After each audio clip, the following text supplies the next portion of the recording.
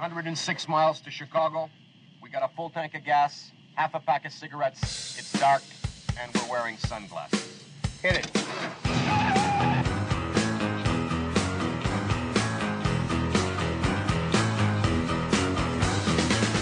Okay, welcome back. You can't hear me? Is that better? Is that? Yeah, I can't hear you either. What kind of mask is that? Hey, now when we go back into the school, you need to follow your arrow, okay? You know your mask is not a parachute. So don't put things in your mask. It goes on your face. And you don't go in her play circle. That's her play circle. That's your play circle. You stay in your play circle, okay? Everybody's in their own play circle. Yeah, your mask is not a napkin, okay? Yeah, I can wipe down your desk if you need it wiped down. Just don't use your mask.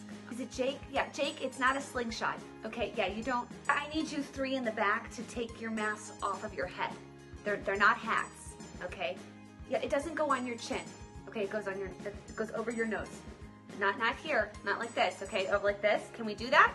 Can we? You can't touch his ball, okay? We're not sharing balls here. Nobody shares anybody's balls. Caitlin, you're not to share Sophia's mask. Yeah, we don't trade masks. Is it Brecklin? Okay, Brecklin, we don't chew on the mask. You don't need to chew it. It's not gum. No, we don't have gum. I don't have any gum. Don't lick your mask. No licking. Oh my gosh, no, you can take the mask off when you have your snack. Yeah, it's okay. Just take it off. Your mask is not a purse. Your mask is not a basket. Okay, I need everybody to line up 6 feet apart, okay? This line's gonna go around the entire school. I need you to stop touching your mask. I know, I keep touching my mask too. We need to wash hands. Wash hands, everybody wash hands. You need to put your mask back on. You feel like you're gonna pass out? Okay, take the mask off. Let's get you some water. Don't color on your mask. No markers, no colors on the mask.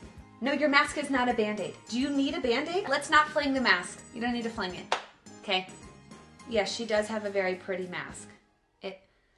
It's not better than yours. Now I need to sanitize this. Where's the hand sanitizer? Anybody?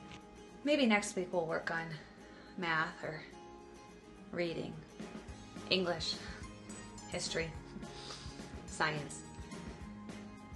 Maybe next week. I'll briefly say that defense counsels put a lot of videos out in their defense, playing clip after clip of Black women talking about fighting for a cause or an issue or a policy. It was not lost on me as so many of them were people of color and women, Black women like myself, who are sick and tired of being sick and tired for our children, your children, our children. This summer, things happened that were violent, but there were also things that gave some of us Black women great comfort. Seeing Amish people from Pennsylvania standing up with us, members of Congress fighting up with us. And so I thought we were past that. Girl.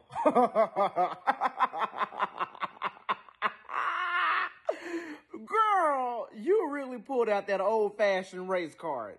Girl, so you woke up this morning, you looked all around and found that race card, huh?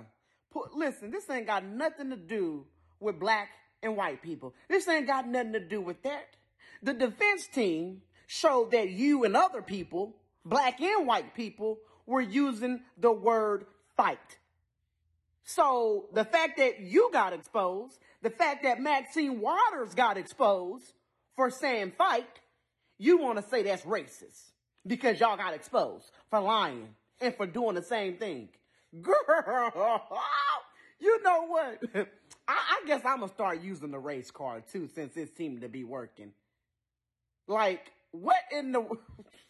Girl, y'all really trying hard. This is how you know that y'all have nothing on President Trump. This is how you know that this whole impeachment trial is a joke, it's bogus, and it's only to harass and only to put on theater for people. That's it. Y'all have nothing. Nothing at all. In the urgency to get President Trump out of office, House Democrats held the articles until he was no longer president, mooting their case. Hatred, animosity, division, political gain, and let's face it, for House Democrats, President Trump is the best enemy to attack. I want to say this for Donald Trump, who I may well be voting to impeach. Donald Trump has already done a number of things which legitimately raise the question of impeachment. I don't respect this president, and I will fight every day until he is impeached. That is grounds to start impeachment proceedings. Those are grounds to start impeachment. Those are grounds to start impeachment proceedings. Yes, I think that's grounds to start impeachment proceedings. I rise today, Mr. Speaker, to call for the impeachment of the President of the United States of America. I continue to say, impeach him! Impeach 45! Impeach 45! So we're calling upon the House to begin impeachment hearings immediately. On the impeachment of Donald Trump, would you vote yes or no? I would vote yes. I would vote to impeach. Because we're going to go in there, we're going to impeach the mother.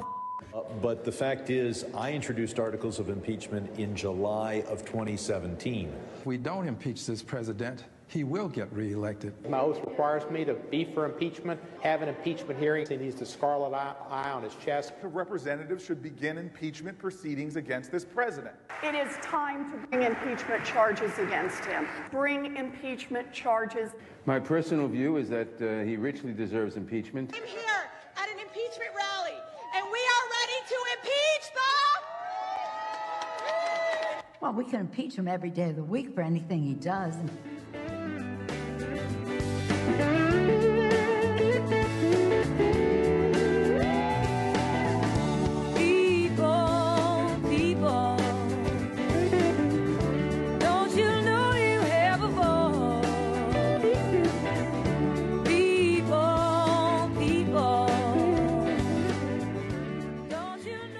Good evening, everybody.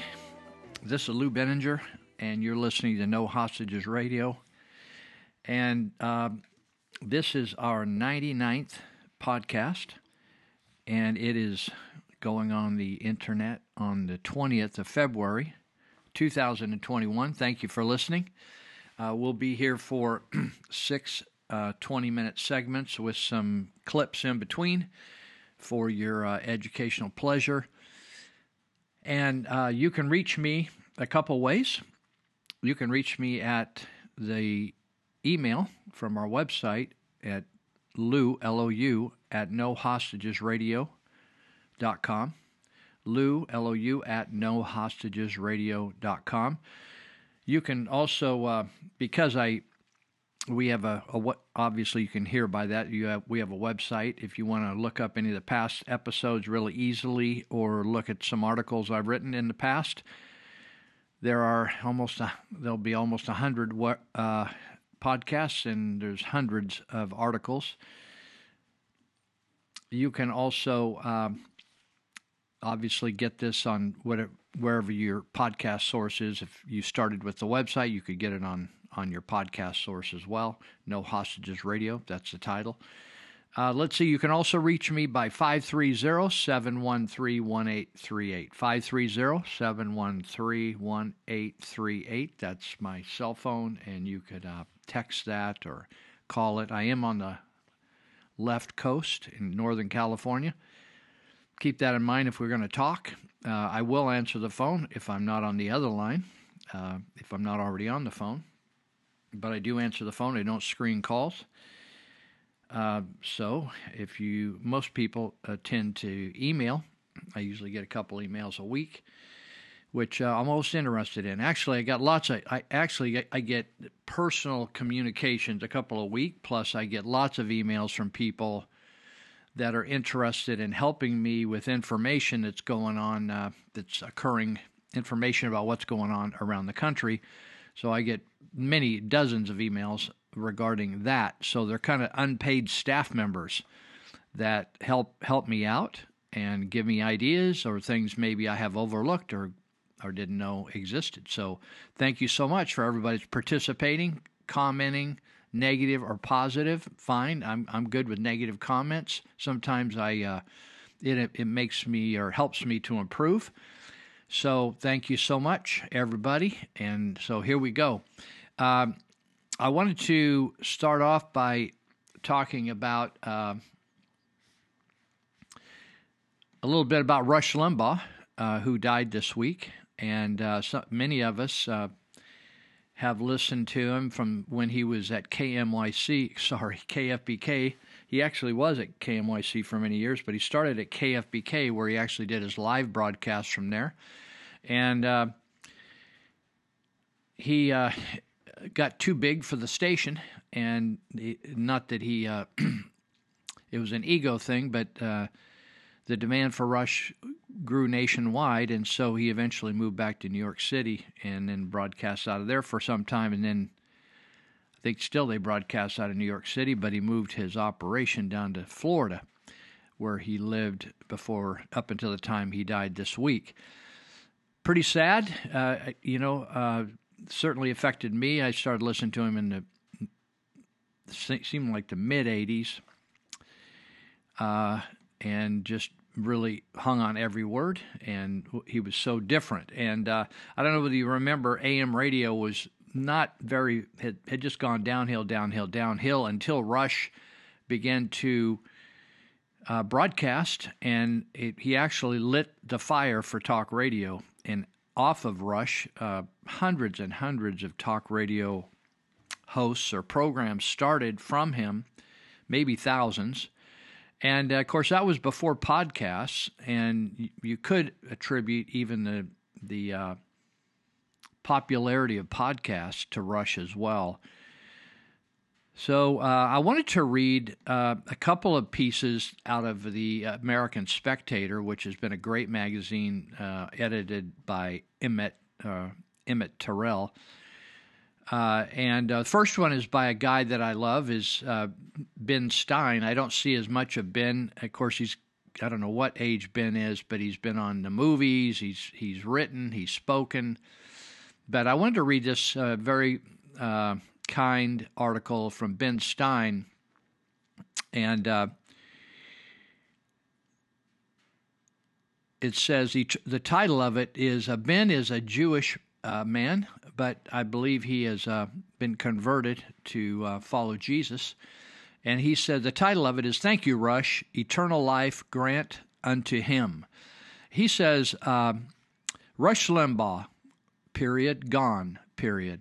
Seemingly as permanent a feature on our media landscape as the face of Abraham Lincoln was on Mount Rushmore.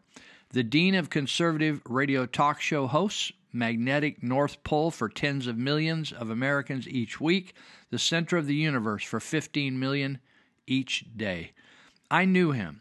About 15 years ago, he had me to the studio in his magnificent home in Palm Beach, Florida. He had me there to promote a movie I helped to produce and write and star in. The movie is called Expelled, No Intelligence Allowed. It's about how there is no freedom of speech at our schools for anyone who thinks there might have been an intelligent designer. One second's questioning of Darwinism, despite that theory's obvious lack of evidence of any kind, gets you blackballed from academic life forever. Many talk show hosts were afraid to have me on, even conservative ones, but Rush was not at all afraid. Rush had been fighting gigantic opponents all of his professional life. He did not have an afraid bone in his body, but the toughest foe he ever took on was Rush Limbaugh. Rush had undergone major surgery. Afterwards, he had been heavily dosed with painkillers, especially a juicy one called Percodan. I have had it many times, and it's hypnotically powerful. Rush loved it so much that by early years of this century, he was taking about 60 tablets a day. That's a lot. But he realized that he was in a life-or-death battle with Satan, and he was not going to lose. So he entered the struggle with the ultimate ally, God Almighty, Lord of hosts. He turned his will and his life over to the care of God and surrendered to win, as millions have done before him. And he did win. Not immediately. No one ever does immediately. But he won, and when I met him, he was clear in the head, alert, bright-eyed, and bushy-tailed. He knew that America, with the same ally, could win any contest, even against ourselves. It was this mingling of the solitary will of the individual with the omnipotent will of the Almighty that he saw as the Savior of our nation, first, last, and always. Now he is gone, but his ally is still available to us all, anytime, anywhere, eternally. Thank you, Rush, for your faith on loan from God. That's Ben Stein wrote that, and he writes in a variety of places, but most of the time I see him in the American Spectator, and I hadn't seen him in a while, and I wondered how Ben was actually doing. I'm going to take me a swig of coffee here. Hold on a second. It's late at night in Northern California, and I'm feeling great tonight. Thankful to be here, and thankful to have a hot cup of coffee next to me. I want to read one more here before we're going to have to take a break. We're halfway through our first segment, but it says R.I.P. Rush Limbaugh, one of conservatism's greatest legends. This is by R. Emmett Terrell Jr. He may have founded American Spectator, but he's certainly the editor of it. He says, L. Rushbo has become an angel. He fought lung cancer for over a year. During that time, he fought the usual battles against feminazis, environmental wackos, the usual crowd. And he fought for Donald Trump to the very end. Now he is up there in heaven. He carried his battles to a higher level. I am glad I never said a word against him. Yet he fought his enemies with humor. The real bad ones, Hitler, Stalin, Mao, will have another strong voice against them in heaven. But his lesser foes, even the feminazis, even the environmental wackos, will have a forgiving voice up there in Rush. Rush Limbaugh was not a hater. He was grateful for all the good things that happened to him. I remember having a drink with him in New York City at Carlisle Hotel in Bimmelman's bar.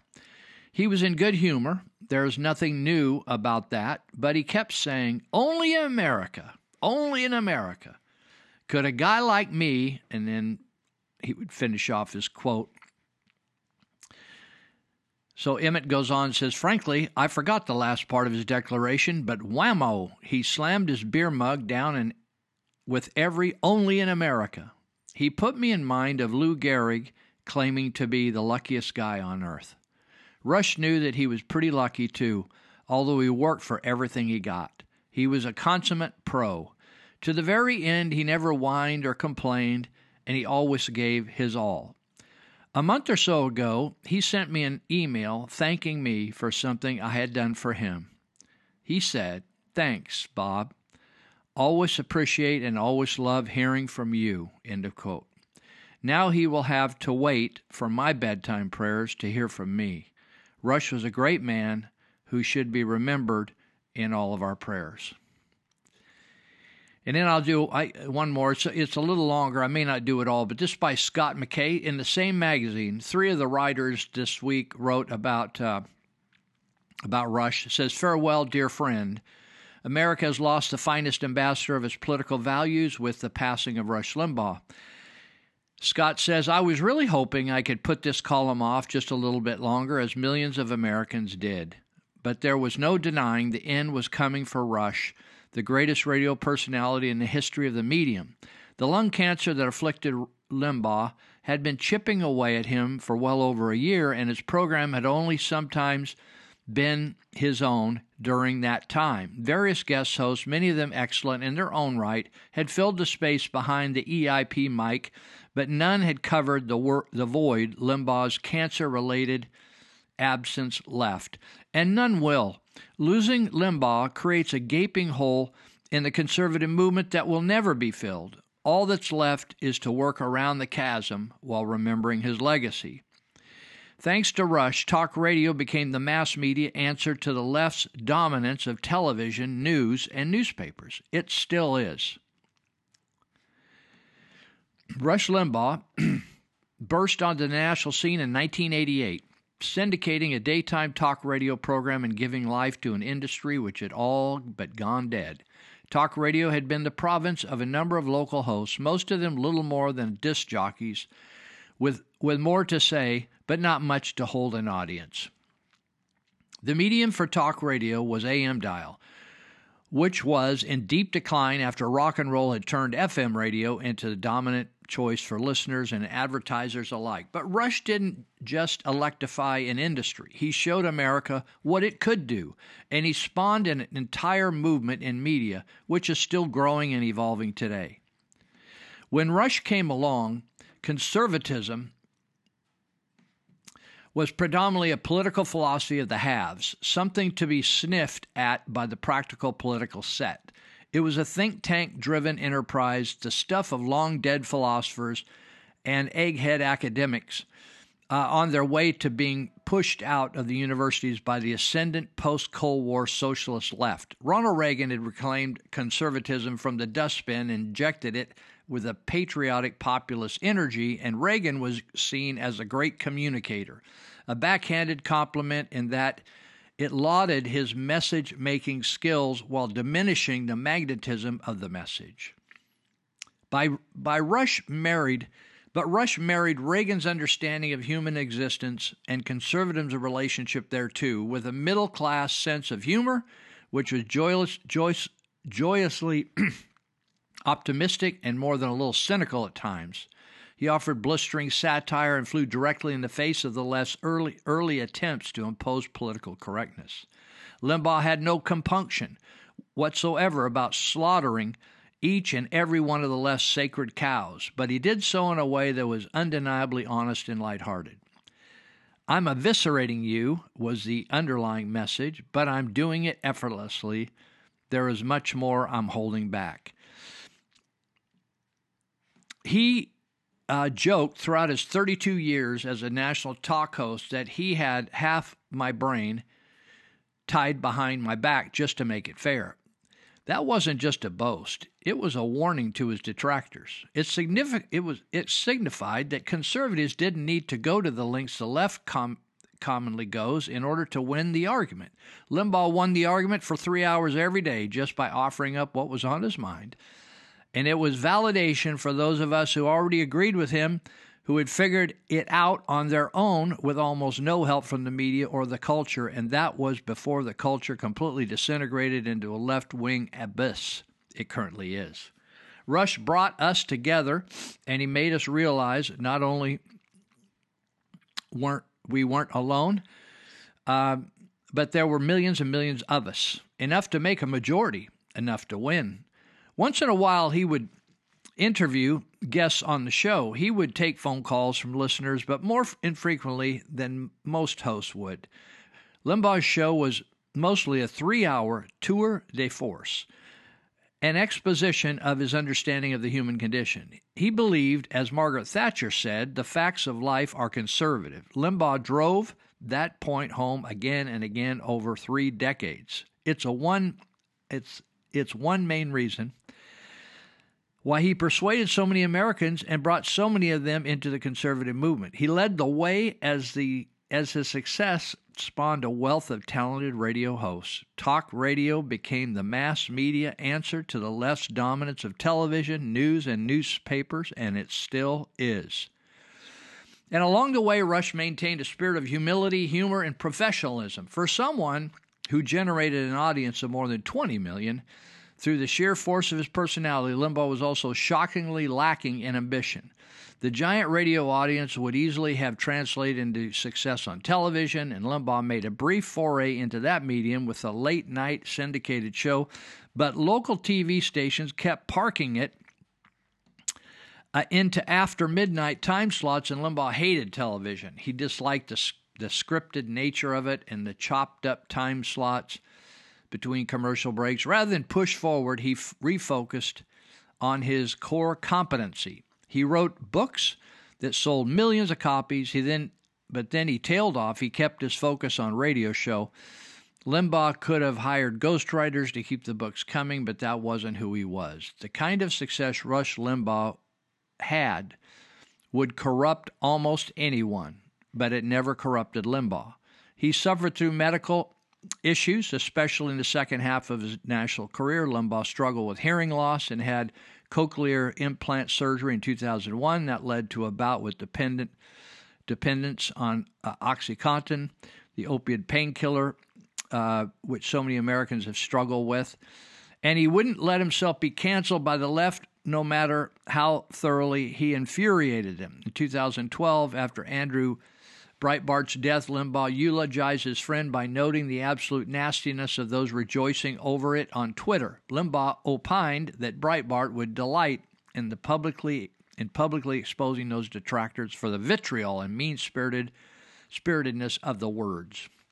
Today, those same vitriolic carpers are rejoicing over Limbaugh's death, but we are rejoicing over his life, cut short though it may have been, for Limbaugh was a titan whose shadow plunged his detractors in darkness. He created an industry and fueled a movement that has won the modern American argument. Thanks in large measure to Rush Limbaugh, the left doesn't even bother trying to persuade anyone of their ideas. Instead, they invented cancel culture to stop the argument altogether.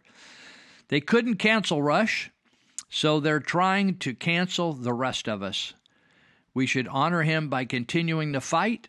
It will take all of us to paper over the void his passing leaves behind. Well, we're all saddened by his loss, but we need to carry on the fight, and I'm sure Rush Limbaugh would encourage us in good humor to not give up. I was always amazed at his optimism, even after election defeats, when the liberals would win a bunch of seats, and he would always see the positive side of it and make comments to that effect to encourage everybody. So we're going to take a break here. We're at our first segment here. We'll come back in just a few minutes and start our second. Okay? Hang tight. Banana split for my baby, a glass of plain water for me. Banana split for my baby, a glass of plain water for me. Dispenser man, if you please, serve my chick a mess of calories. Let us honor also today the black soldiers who fought at the Battle of Bunker Hill. So I saw the Vice President's speech earlier today, and I'm not trying to discredit anything she says. I get where she's going with it and her viewpoints, given that it is Black History Month. However, there is something that needs to be addressed, because I've been seeing a lot of comments on some posts about the speech that they just don't sit right with me. When you put this uniform on every day, it's not about your race. It's not about that. It's not about where you came from, your race, what you look like. It doesn't matter. All that matters is that when you put this uniform every day, you serve your country with dignity, honor, and respect. And I commend anyone of any race or any walk of life who puts this uniform on every day to serve their country. And I'm proud to be part of an organization that is so diverse. But at the end of the day, we're not white soldiers, we're not black soldiers, we're not Hispanic soldiers, we're American soldiers, and that's what we are. And it's not just about Army either. Any branch of service, you're an airman, a sailor, a Marine, that's just how it is. Race has nothing to do with it. And for our fallen soldiers, we don't present them by their race. We present them as a fallen American hero. Floridians should not have to give up their most intimate information to use a mobile device, surf the internet, or connect with friends and families on social media. The status quo has all been a one-way street with big tech, where they have all the power, they dictate all the rules, they take whatever data they want, when they want, and consumers get virtually nothing except the, quote, privilege of using their own devices that they've already paid for. But we can't let it. The heads they win, tails Floridians lose relationship with big tech needs to end. We're going to shift the balance of power back to consumers and away from big tech, because Floridians are no longer going to be dictated to by those big tech companies. Starting today, we're going to have a more balanced approach where consumers can, in part, control their most sensitive data and reclaim their privacy. You've been resistant to implement mask mandates. You're skeptical of their efficacy at times. I never said that, Joe. Don't put words in my mouth. Well, humor me here a little What bit. I've said is the appropriate mask at the appropriate time, utilized correctly and kept sanitary, can make a difference. But I also don't believe it's my role to mandate that people wear a mask. I've left for the entire year it up to personal responsibility to make the best decisions for them and their families, and I'll continue to do that. So now that the CDC is recommending 2 masks, well, the CDC has changed their recommendations many, many times. In fact, we've seen the CDC change their recommendations based on political pressure in the past. I choose to rely on science and data and facts, and masks can work in certain situations if you're wearing the right kind and you're doing it appropriately. But I'm not going to mandate it. It's not an argument over whether masks work or if they don't work. I've never argued that. What I argue is the mandate. I think the mandate is inappropriate for government to come in and mandate that somebody wear a mask. And I think it's inappropriate for us to shame people who choose not to wear a mask. That's not what America is about, and it's not what South Dakota is about. So no double mask mandate coming? Not coming in South Dakota. So I will not be doing that, that's for sure. You don't walk very well. You don't sweat very well. Sapa very well. Waka waka wagon. You don't walk very well. You don't sweat very well. Sapa very well. Yeah. Why my people is so fine? Oh yeah. All right, I'm taking a couple drinks of coffee here, and I'll be starting.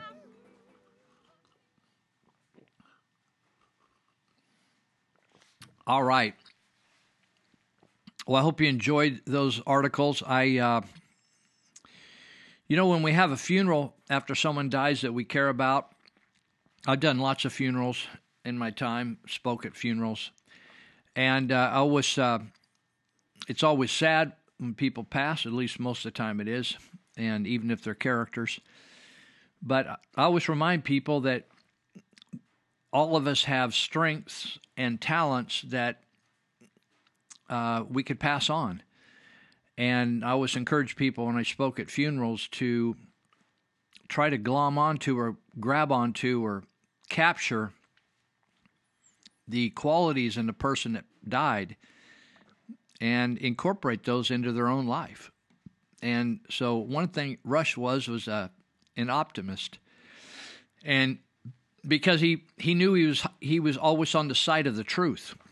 And so he was optimistic even in defeat. If we had some election defeats or there were some difficult things that were happening, he was an optimist. And even in some of his illnesses, and a lot of people have had surgeries and operations and then found it difficult to get off the medications. And so even in how he handled downturns in his life, we can learn from. But I think it's very inspiring to remember Rush for what he did. And I remembered him talking about his life. I think he dropped out of college, and he worked for a time for the Kansas City Royals, and I don't know whether they let him go or it didn't work out. But anyway, he did a number of things in life, and then eventually worked into the radio the radio programming, and then who would have thought? I don't think Rush would even have thought. But God bless Rush Limbaugh, and we certainly were blessed for 3 decades to listen to Rush as we ran about our lives. We did our lives. So okay. Well, I wanted to, this is a little clip I saw off on the social media. It said, how about a little dose of truth to help ease that temper tantrum? And there's a picture of, let's see, Greta Thunberg. And who could forget her scripted talk at the United Nations, just a bitter little girl, It says, this guy writes, or this lady writes, I'm not sure who wrote it, to all the school kids going on strike for climate change. You were the first generation who have required air conditioning in every classroom. In fact, I remember growing up in Marysville, California, and in the 50s, and we didn't have air conditioning in our classrooms, and you just always knew you're going to have a few weeks of really toasty weather before school let out. But they just opened the windows and let the air in, and that was it. You're the first generation who have required air conditioning in every classroom. You want TV in every room, and your classes are all computerized. You spend all day and night on electronic devices. More than ever, you don't walk or ride bikes to school, but arrive in caravans of private cars. You are the biggest consumers of manufactured goods ever and update perfectly good, expensive luxury items to stay trendy. Your entertainment comes from electric devices. Tell your teachers to switch off the aircon. Walk, ride, or bike, ride the bus, or carpool to school. Switch off those devices and read a book. Eat less manufactured processed food. Learn to research facts and think for yourself and not blindly accept the words and thoughts of others. I've always thought, with all the focus on recycling, it's as if old people didn't recycle right back in the 30s and 40s. But there was a lot of recycling going on that people they just ignore it, right? Taking in bottles, all the bottles were recycled. They actually gave you money. As kids, we would actually find bottles and collect them, soda bottles, and were paid for them by the grocer, by carrying them back to the grocers. And people recycled all kinds of things. So made compost piles and out of their garbage, right? So it's just interesting how the current liberal thing is, that somehow climate change was something that just came on the scene in the 80s or something like that. The other thing I saw was interesting. It was a social media fact checker about COVID. It says social media fact checker approved ways to be healthy. I was just talking to a emergency response leader tonight on the phone, and fire chief, and we were talking about the fraud of COVID, and so this reminded me of him as we kind of commiserated about going along with the lie, so you can just do your job, right? That's how communism comes about, people, socialism and compromise. You just keep doing things that you know are just stupid. It says, social media fact checker approved ways to be healthy. This could have been written by Dr. Lou, L-U-U. Somebody, in fact, I'll read you an email later. The guy said Dr. Lou, and he used my spelling of my name, Dr. L-O-U. But Dr. Lou is Vietnamese, and her name is spelled L-U-U. That's her last name. But this could have been written by her. It says, these are ways to be healthy according to the COVID method. Avoid sunlight and fresh air as much as possible. Trap bacteria and germs on your face for at least 8 hours a day. Watch television news daily. Get injected with unknown chemicals. I was just talking to a gal that I've known since my BC days before Christ. She texted me from the Caribbean last night, and I said, hey, by the way, I haven't seen her for a long time. I said, hey, by the way, because I like her, and I care about her, although I haven't seen her in decades. But I said, hey, by the way, don't take the vaccine. She said, what? We're texting back and forth. I said, just do me a favor. If you don't understand what I'm saying, just do what I tell you. Just don't take it. I'll explain it later. She lives here in a neighboring county when she's back in the States. So anyway, we had a little discussion about that. But don't get injected with unknown chemicals. It's amazing to me the people that just trust doctors, right? I don't. I am thrilled with many doctors that have helped me improve my body. Broken parts, they've welded me back together. I've had a number of surgeries, back, shoulder, knee, twice knee, new knee, and it's all been wonderful. And I am so grateful to the medical profession. But I've had doctors that have molested women. I mean, I haven't had them, but I know of them in our community here where I live. A doctor lost his license for doing improper things to females. Doctors have been arrested, and then they killed themselves locally here in the Yuba Sutter, Colusa area for dealing opiates. Doctors have been, there was a doctor that was actually worked for Rideout Hospital at one time and operated on people's hearts. that was arrested for drug abuse, high on drugs one night, went out of control. So just because people are doctors does not mean that their character is right. It does not mean that they are honest people. It does not mean they are good at their profession. And so when I say get injected with unknown chemicals, we have medical people in our country right now that are telling us to just take it and just trust us. That's crazy, people.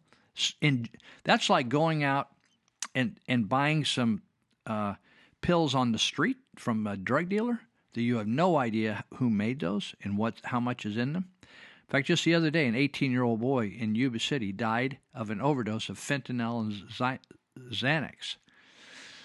And but you could take something that you would never recover from. To take the current vaccine is without really thoroughly researching it and studying it. And if we have time, I'm going to go over some details about the damage this vaccine's doing to people, killing people, severe harm.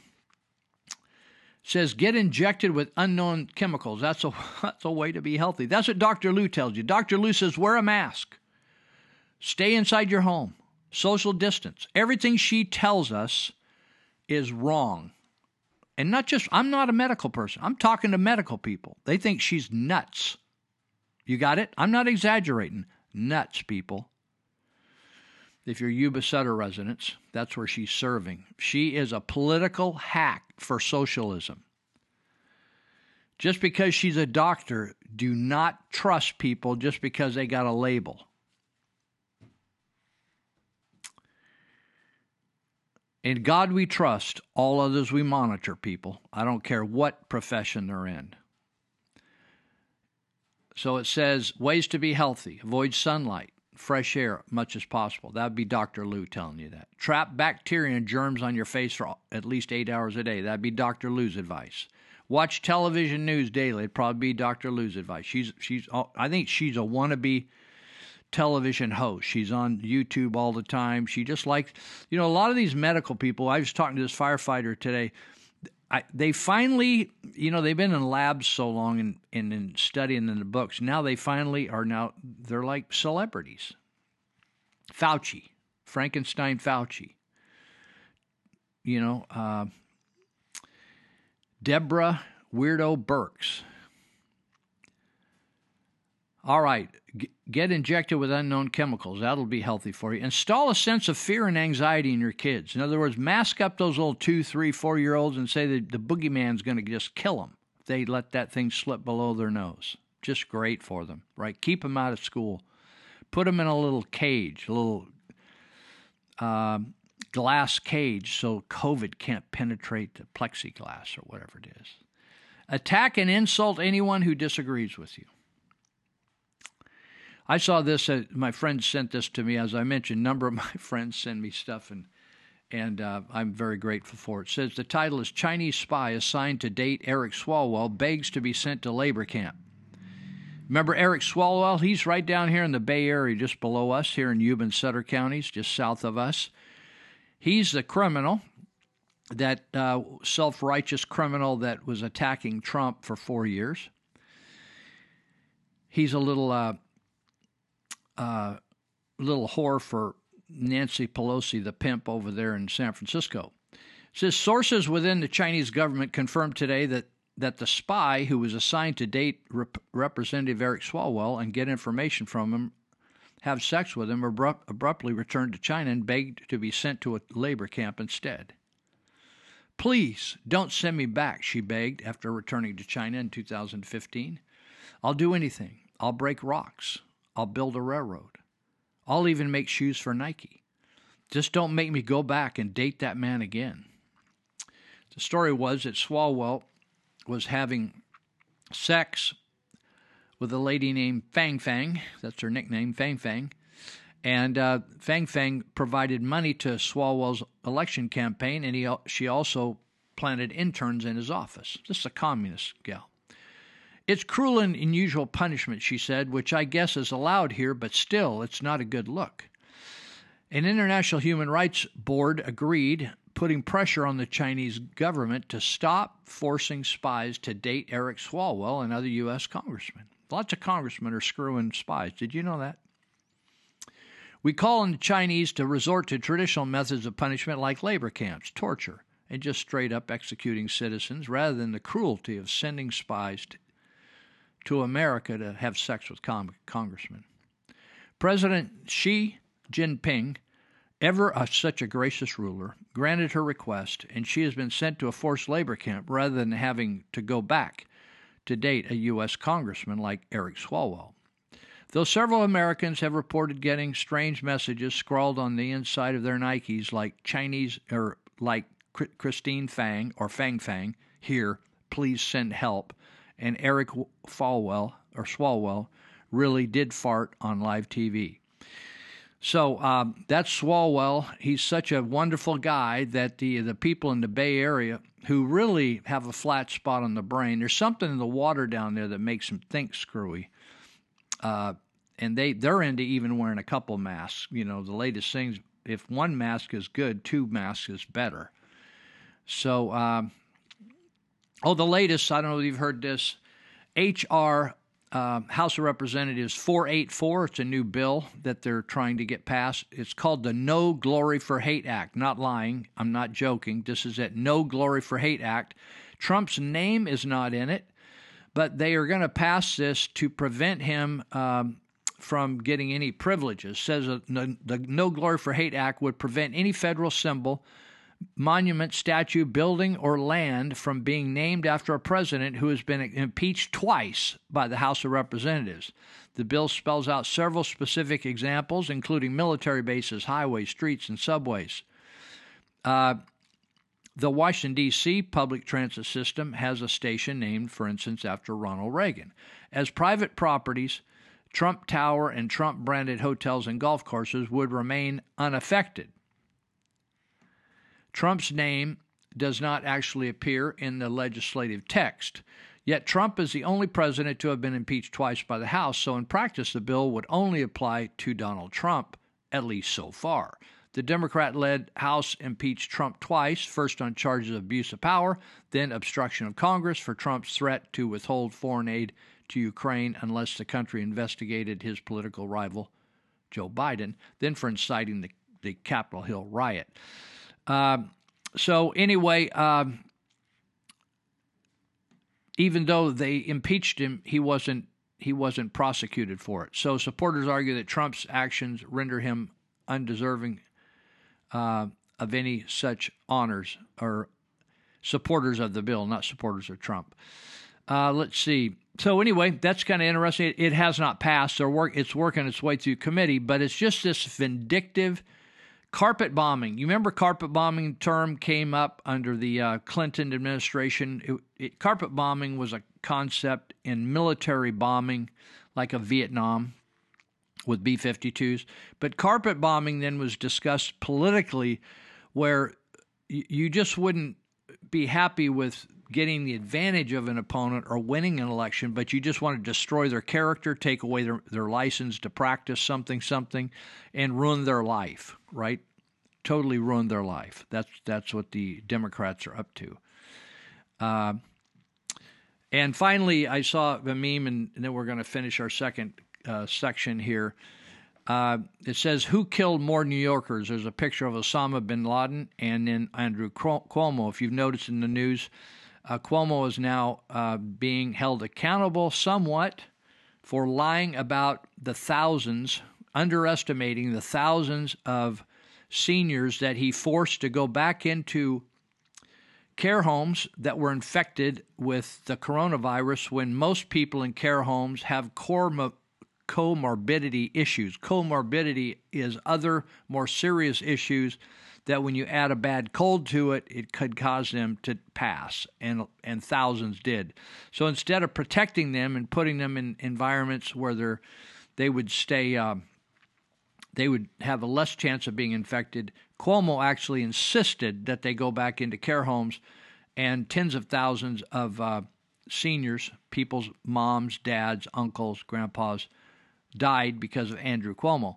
And now he's facing fraud because he intentionally hid how bad it really was. So Osama bin Laden killed just under 3,000 people in the Twin Towers attack in 2001, September 11th.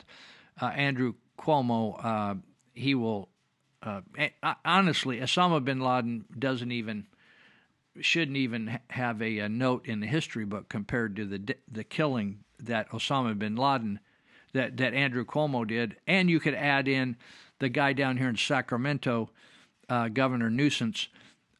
He did the same thing. All these Democrat governors used the same. Listen, this wasn't an accident. The entire COVID thing was a fraud from the very beginning. And they all had the same playbook, right? Don't treat people. Don't do preventive medicine like we normally do, but let people go home, let people get really sick. Then we're going to pay hospitals a ton of money. We're going to overload hospitals. We're going to cause a panic. We're going to lock down everything. We're going to cause people to stay in their homes because they're fearful, right? And cause a big focus on death. Every day we're going to list how many people died. It was all a plan to take over the country. So we're going to come right back. This is finishing our second segment, and we got some good clips to play. This ain't no party. This ain't no disco. This ain't no fooling around.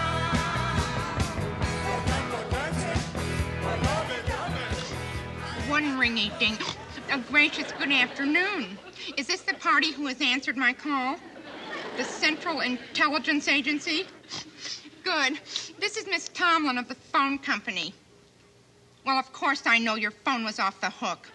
Isn't it amazing the way we can still make it ring? No, I know that. Of course I do. I know that this is a private, unlisted number that's changed twice a day for security purposes. It's the same technique we use for our repair service. Now let me talk to the director. Oh, don't you lie to me. I know he's not engaged in any conference call with the White House. We have that line monitored also. Oh, very well. I will leave a message. Tell him that phone security has never been better and that all the gang down here at Ma Bell want to wish him luck on his upcoming invasion of mainland China.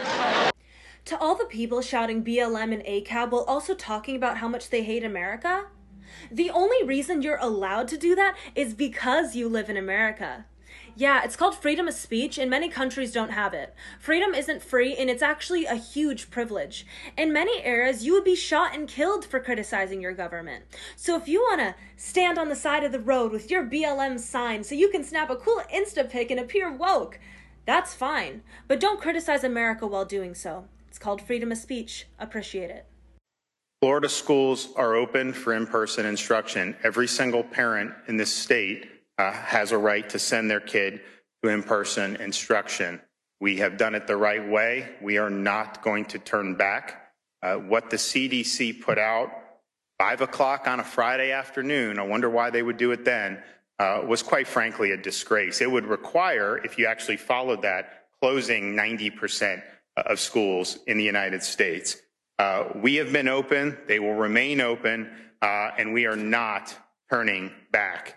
We've been open the whole time since August. We had kids doing camps and athletics and all that over the summer. And we've been in person as much as anybody in the country. And yet, we're 34th out of 50 states in D.C. for COVID-19 cases on a per capita basis for children. 33 states have more cases per capita than Florida for children per capita. And many of those don't have a lot of in-person instruction in school. And so there is no evidence to suggest that school kids should do anything else other than be in school. This has been clear for months and months and months. We followed the data when we worked to get the parents the option to send the kids back because we had looked at what happened in Europe, places like Sweden and all these other places. And it does not require another $100 billion. The school reopening plan that makes the most sense, if you want to open schools, open them. Open the door. Let them come in and let them learn. And the only reason that is not happening, across this country, like it is in Florida, like it is in a handful of other states, it's one reason and one reason only. Because the Democratic Party puts the interests of education unions and special interests ahead of the well-being of our children and of our families. These kids have been out of school in parts of this country for almost a year. And if you follow that CDC guidance, they will not go back in this school year, and they may not even go back in the fall. That is a disgrace. That is not science. That is putting politics ahead of what's right for kids. That is putting politics and special interests ahead of what the evidence and observed experience says. So we're better off as a result of giving parents and kids that opportunity. I can tell you, I cannot go out without a parent coming up to me saying how much better it is that their child's able to go to school. And so we're not looking back. We're going to continue going forward.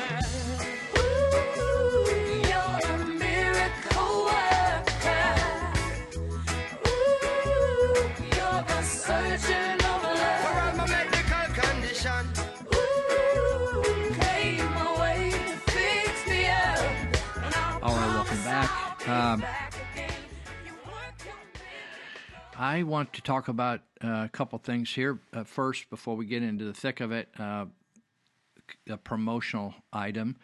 And if you like theater, which I love, a live theater, there is a Creative Light Theater presentation coming up. And we had a theater presentation, or they did, Creative Light Theater, at Christmas, around Christmas time in early December. That was one of the biggest turnouts ever.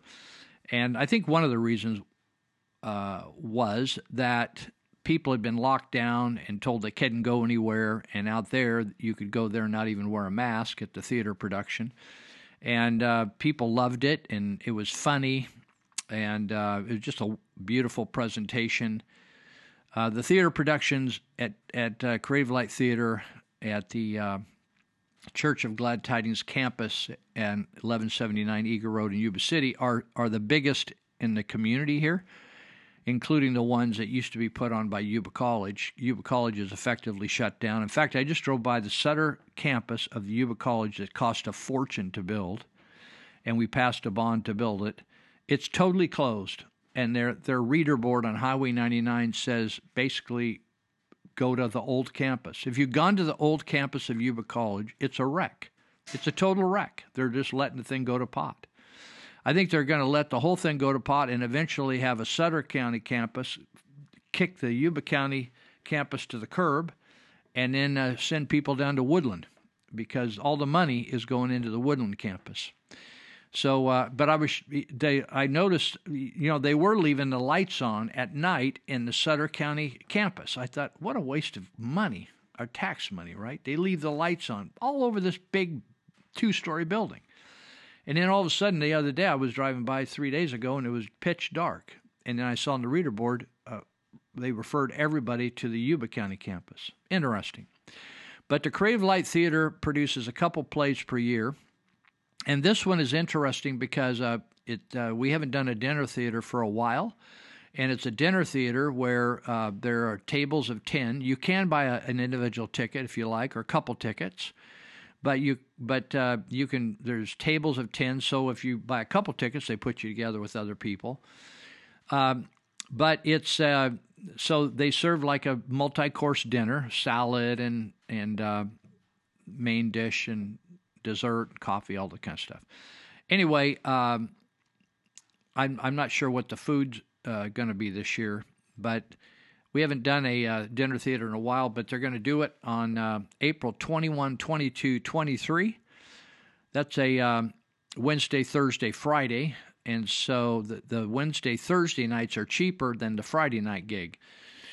So the play is an original play, and it was produced years ago, and I actually was at this play when it was first produced, and it's called Choices.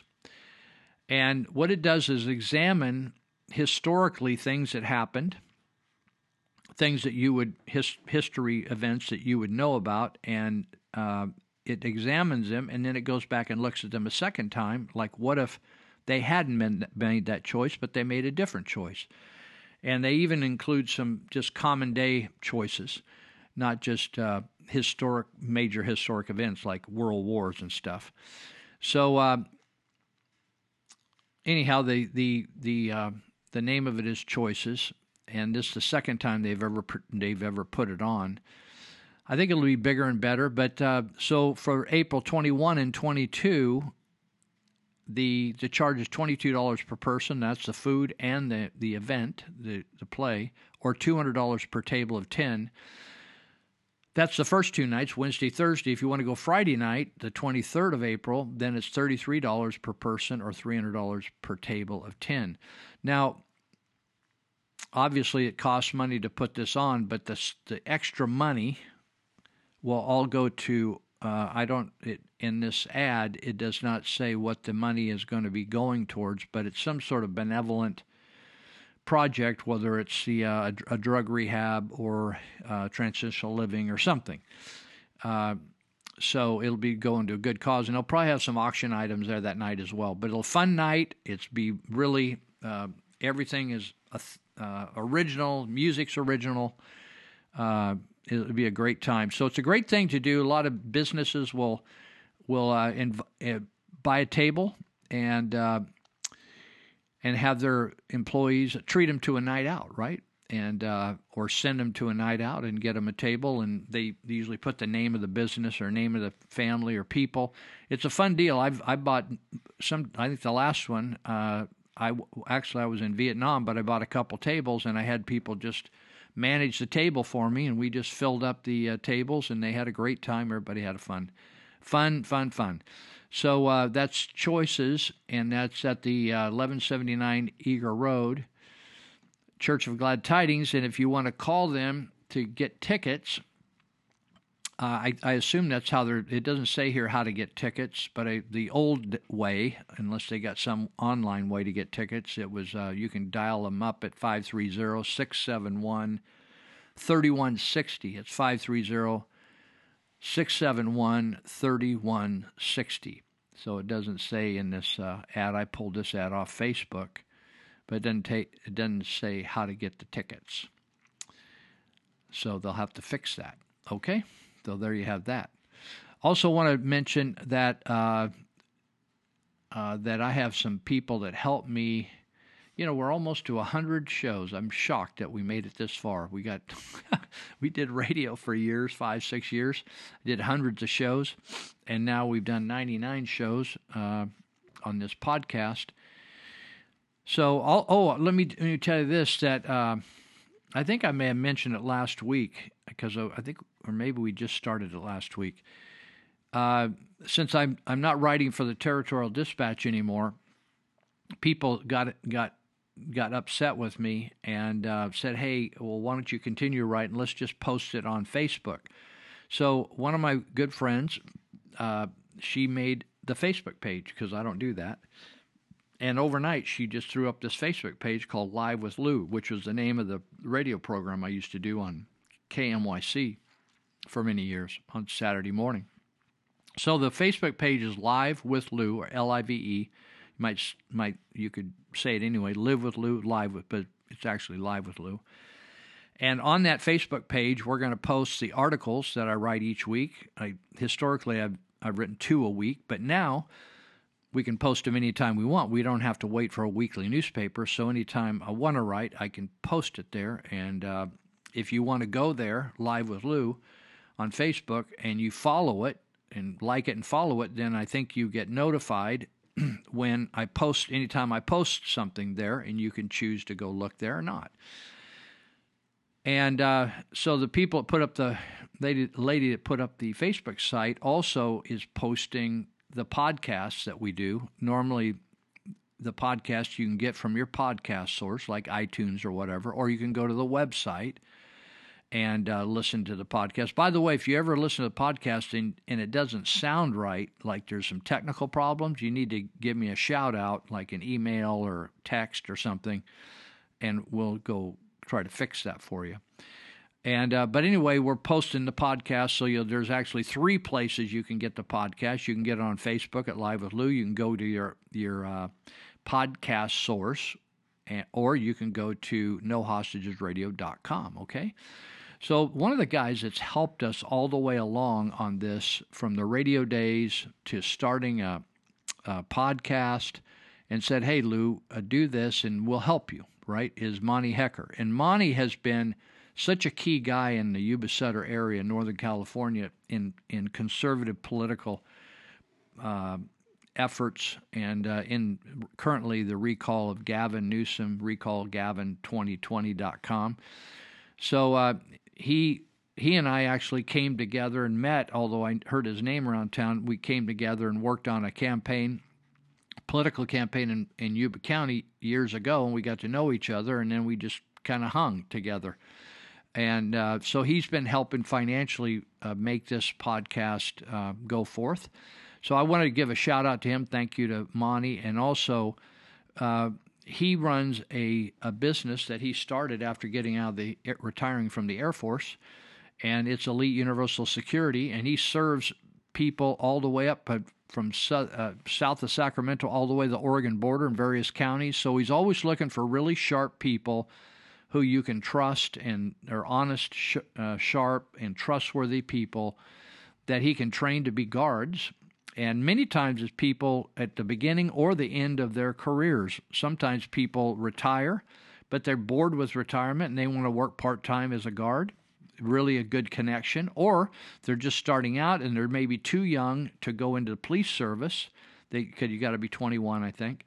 But you could get some experience starting out and being trained by Monty Hecker with Elite Universal Security in the guard business, and then you could even transition from doing guard work into law enforcement. So you can reach Monty Hecker at Elite Universal Security at 530-749-0280. 530-749-0280. You can go on one of their websites is API-Academy, API-Academy, and it tells all the courses they have. You can do online courses, or they have in-class courses. They can help you get your concealed weapons permit, etc. So you can get started with them and go to work. There's a lot of work out there.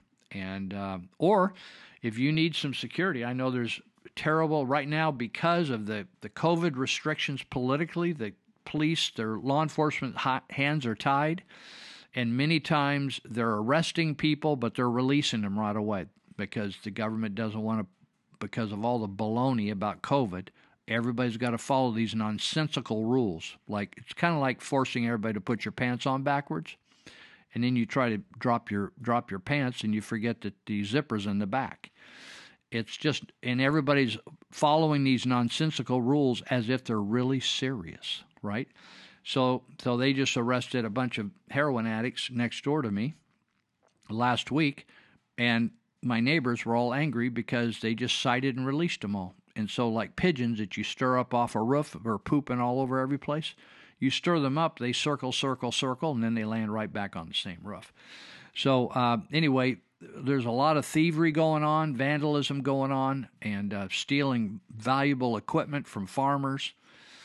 Breaking in places, breaking windows. Monty Hecker can help you solve those problems and cut down on people taking the things that belong to you or damaging the things that belong to you. So give him a shout out and he will help you out. All right, I'm going to jump into, let's see, where are we at? Oh, it's two, let's see. No, we're good. So I'm going to introduce something here. There, Klaus Schwab, who is the head of the World Economic Forum, German guy who is a globalist who wants to take over the world and wants to subject you.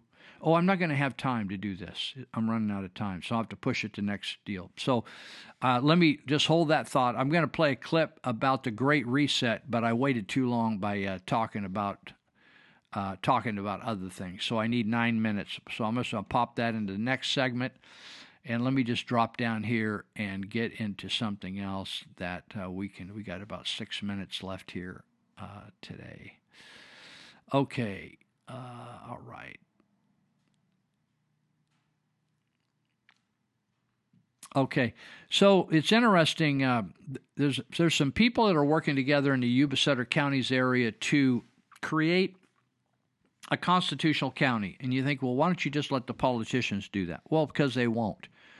So our government, the United States government, the founding fathers intended for you and me to be involved in our government, even though we're not elected officials. That never in our the history of the country did the founding fathers believe that it's going to be healthy to just turn your life over to 5 or 6 people, 5 people on the city council, 5 people on the board of supervisors, a bunch of people in Congress, and just let them make all the decisions for you. If you don't, it's kind of like I said early, in God we trust, all others we monitor. Now, you, somebody said one day, inspect what you expect. You with me? Inspect what you expect. So when you're not looking, people are always cheating you. It's just, it's just a sinful nature of human beings. It's a human condition. It's a sinful nature. And so that's why they do data releases or news releases late Friday, so it won't rough people up and it'll sneak past people. People are just deceptive. They make decisions when you're not looking. So there's a group of people that are working on getting our communities, the Yuba Sutter area, Yuba Sutter counties, 2 of 58 counties in California, and to try to get us back to operating like a constitutional county.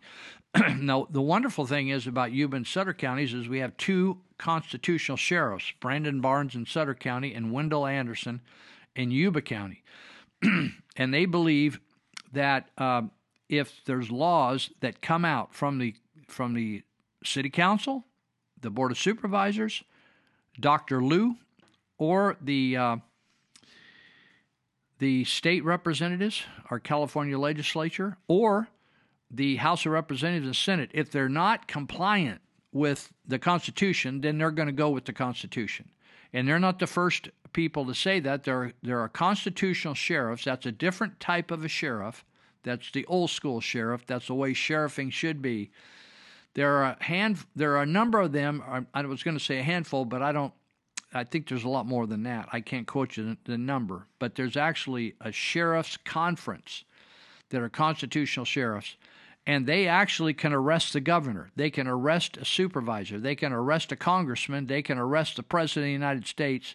They can arrest a judge. They have power, constitutional sheriffs. And so we've had an advantage here during this COVID thing because Dr. Liu has wanted to arrest businesses and churches for not obeying her orders, which are not lawful. They're suggestions, and they're outside the realm of the Constitution. However, in other places of California, they haven't got constitutional sheriffs. So down in San Jose, in Santa Clara County, in the Bay Area of the California, a gym down there has closed after racking up nearly $1 million in fines for violating coronavirus health orders. Now, those are the same stupid orders that are fabricated to make this look like an epidemic or pandemic equal to the Black Plague or yellow fever or smallpox or on and on and on. And it's been a total fabricated, nonsensical, crazy fraud. So the owner of California Ripped Fitness. Now, my friend Chris Gill owns the Training Zone on D Street in Marysville, and he closed down for months. I'm a member down there. And they closed down for months, and then they opened, and I don't know whether they closed again, then they opened, and it's been very difficult for them. But this owner of California Ripped Fitness submitted a statement recently of compliance that indicated it wasn't holding indoor operations anymore. But it says, we will be working, the health department, this is so disgusting. The health department in the San Francisco Bay Area County of Santa Clara said we will be working with them on an agreement to resolve the outstanding fines. This is so ridiculous that they're going to force people after telling them to shut down. All these government people, they did not sacrifice one nickel. They did not lose any of their pensions. They did not lose their vacation time. Many of them just went home to work. I'm telling you, a lot of them they're smoking weed, drinking booze on the job. And I'm not making that up. I'm talking about people that have done surveys on people working for home, and they admitted they drank alcohol while on the job. It's ridiculous, people. And yet the government is turning around, and the very businesses that they cost them hundreds of thousands of dollars by forcing them to shut down, explaining that you're going to cause us all to die. Then they turn around and fine them for saying that we can't shut down. We're going to go completely broke. We got to stay open. Then they turn around and they take more money from them. Unbelievable. People like this should be taken out and shot. So the gym sent an email to members apologizing. I feel so bad for these people. It's so hard to make a living on your own. And the fact is, the Klaus Schwabs of the world want to shut all these small businesses down because they are resistant to totalitarian control, and where they just give small people a monthly allotment, like a $600 allotment or $800 allotment, and you're supposed to live on that, and then they tell you what to do. They take control of your lives. They don't want you to be independent and earn your own living. We're finishing up our third segment. I'm going to pick this up on this ripped fitness on the backside. Be right back. Oh yeah, you should know yeah. There's some places where I live and we can go there. Let me show ya what it really feels like to have fun. Oh no flares, and it's so clear. It's the people full of verse. It shows yeah, that's my home yeah. Did the island of Caribbean sun. Astronomers are baffled over a new peculiar star that has been spotted in the sky, and here with the report is our friend Father Guido Sarducci. Father. Thank you very much. Excuse me, Father, I notice you're not wearing your red stripes. Did something happen? You weren't promoted to Monsignor? Well, it was just postponed a little bit, Jane. They said it was, some problem with the paperwork, and, now I have to wait for the next group, and I don't know if they give me a ring around the bush or what's going on there. I think it's going to be okay. I'm going to be promoted soon because just the other day I came up with a great idea, and I think they're really going to like it and promote me right away. What was the idea? It's called the Shrine Mobile. Shrine Mobile. I was in this meeting, and there was all of these cardinals and the bishops, and they was all really down, and depressed because they just got this report back, and it says that the take at the shrines in Italy is off 55%. And the reason is because of the price of a gasoline, so expensive, at $2.50 a gallon. People just can't afford to drive it to the shrines. So I says to him, where's that old walk on the water spirit? And then Procter & Gamble wouldn't take it to sitting down. People can't drive it to the shrines. You drive the shrines to the people. I figure you get these old trucks, put the statues on the back, put some rocks around the statues, put some candles on the hood, You get the seminarians to drive it to pay them peanuts. I figured we could make like $100 a truck a month. You get 100 trucks, it's nothing to sneeze your nose at, So it's going to be good for me. Oh my gosh, all these people are being so dramatic when they talk about communism and socialism. I mean, it's not that big a deal. Wait, not that big a deal. Are you serious? Yeah, I'm being serious. I mean, other countries have socialism and communism. The Nordic countries do, and they're fine. The Nordic countries have a combined population that's about 1/10 the size of the United States. They have mostly free market economies over there. They have no minimum wage requirement over there. They support private property ownership, and they advocate for school choice. Those are not socialist states. Well, what countries are socialist and communist? Venezuela, communist China, Cuba. Under socialism and communism, the individual gives up their rights. They give their power and their authority to the state. Well, I don't want to give my individual power and freedom away. I mean, who would? Yeah, me either. I mean, the question you have to ask yourself is, do you feel comfortable giving your power, your authority over to a select few? And then this select few makes decisions for your family and for your kids. Well, no. What is it they say? Corrupt absolute power. Absolute power corrupts absolutely. Right. I mean, absolute power corrupts absolutely. That's why the ideologies of socialism and communism have killed over 100 million people in the last 100 years. These people get this power and then they use it corruptly. It happens every single time communism and socialism is tried. That's why individual liberty is so, so important. Well, I've never thought of it that way. You don't want to give up your power, your individual liberty, to some bureaucrat in D.C. Well, no. I mean, those people are dumber than I am.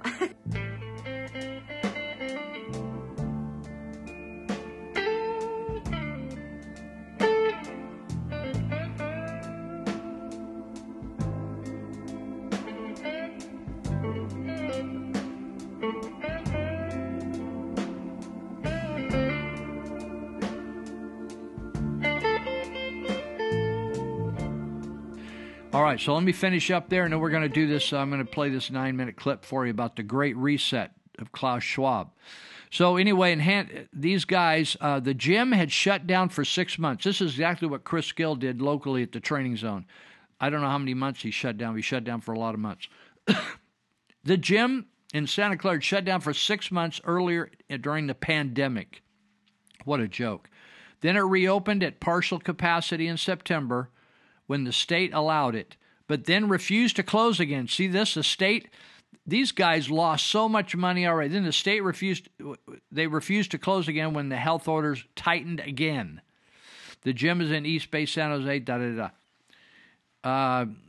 So sad.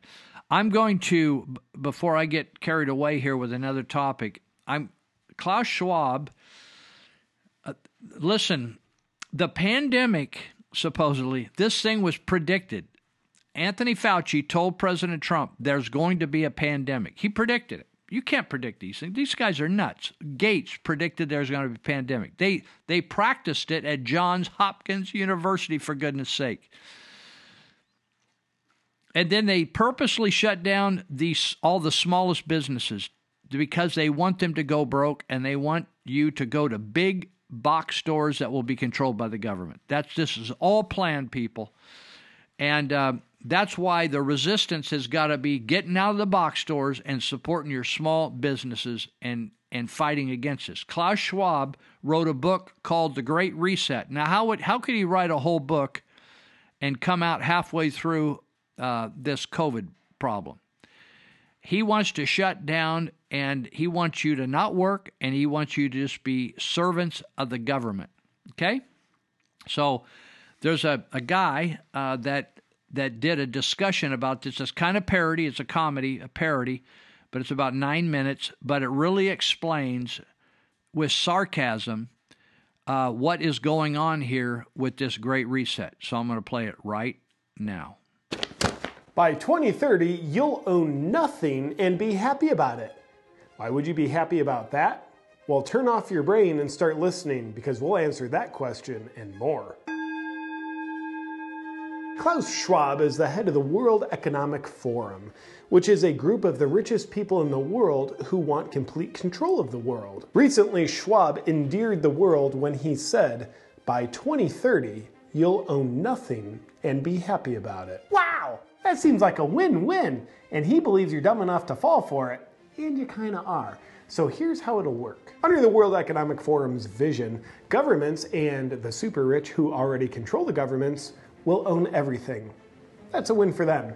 Meanwhile, you own nothing, which is a win for you, according to them. But you'll be allowed to rent things from the government that you need, like clothes, shelter, and a pacifier for your baby.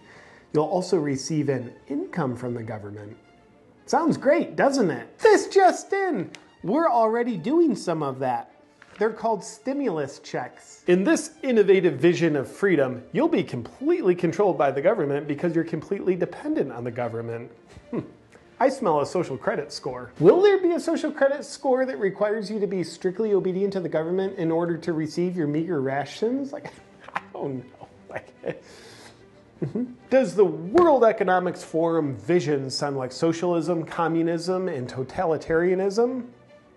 No, because they're calling it something different. The Great Reset, actually. First, let's be clear. For all of human history, socialism, communism, and totalitarianism has always worked swimmingly. It's never created super oppressed and abused people. 100% of the time, it's never done that. That's why you've always seen people from capitalist countries like the US risking their lives to flee to communist countries like Cuba. Or at least what the US used to be. And still is. Kinda. But if socialism, communism, and totalitarianism is so great, and indeed it is, why are some slightly skeptical about Klaus Schwab's agenda? Well, that question sounds like hate speech. So we'll gladly censor any attempt to even ask it. A better question that you're allowed to ask is, how are the very empowering to the people forms of government, such as totalitarianism, even accepted by the masses in the first place? Now, that's a great question. And the answer that you're commanded to accept is, they prey on you by glorifying how great it would be if they took the burden of self-responsibility off your shoulders. Then you no longer have to create your own income, worry about food, or buy things, because those things take hard work. So wouldn't it be easier to let people rule over you so they can do those things for you? In addition, they also take away people's ability to work, even if they want to, which creates further dependency on the government. This just in! Over 100,000 small businesses in the US have closed because of the government-mandated lockdowns. This also just in!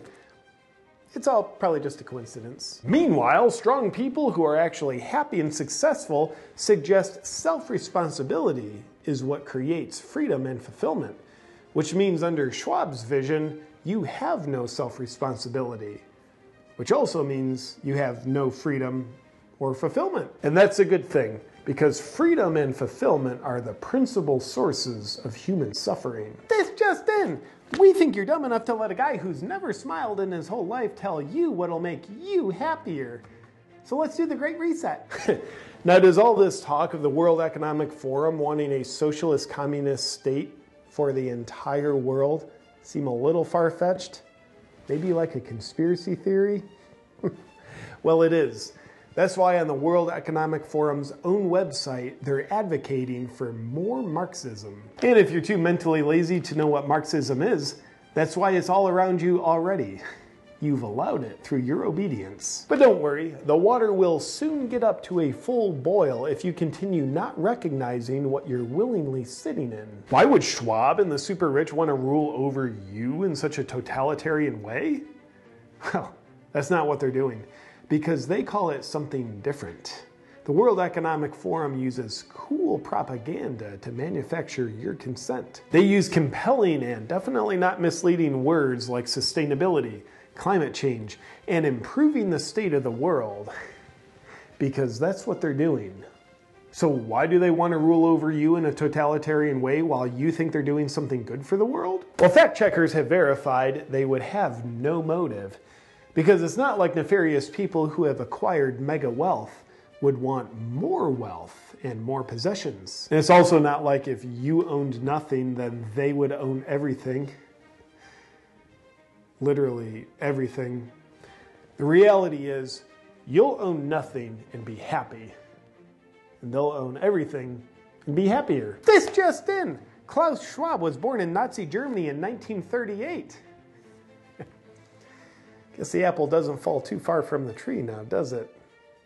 But just remember, you won't be able to own apples either. The World Economic Forum recently had admirable and highly altruistic world leaders address their audience.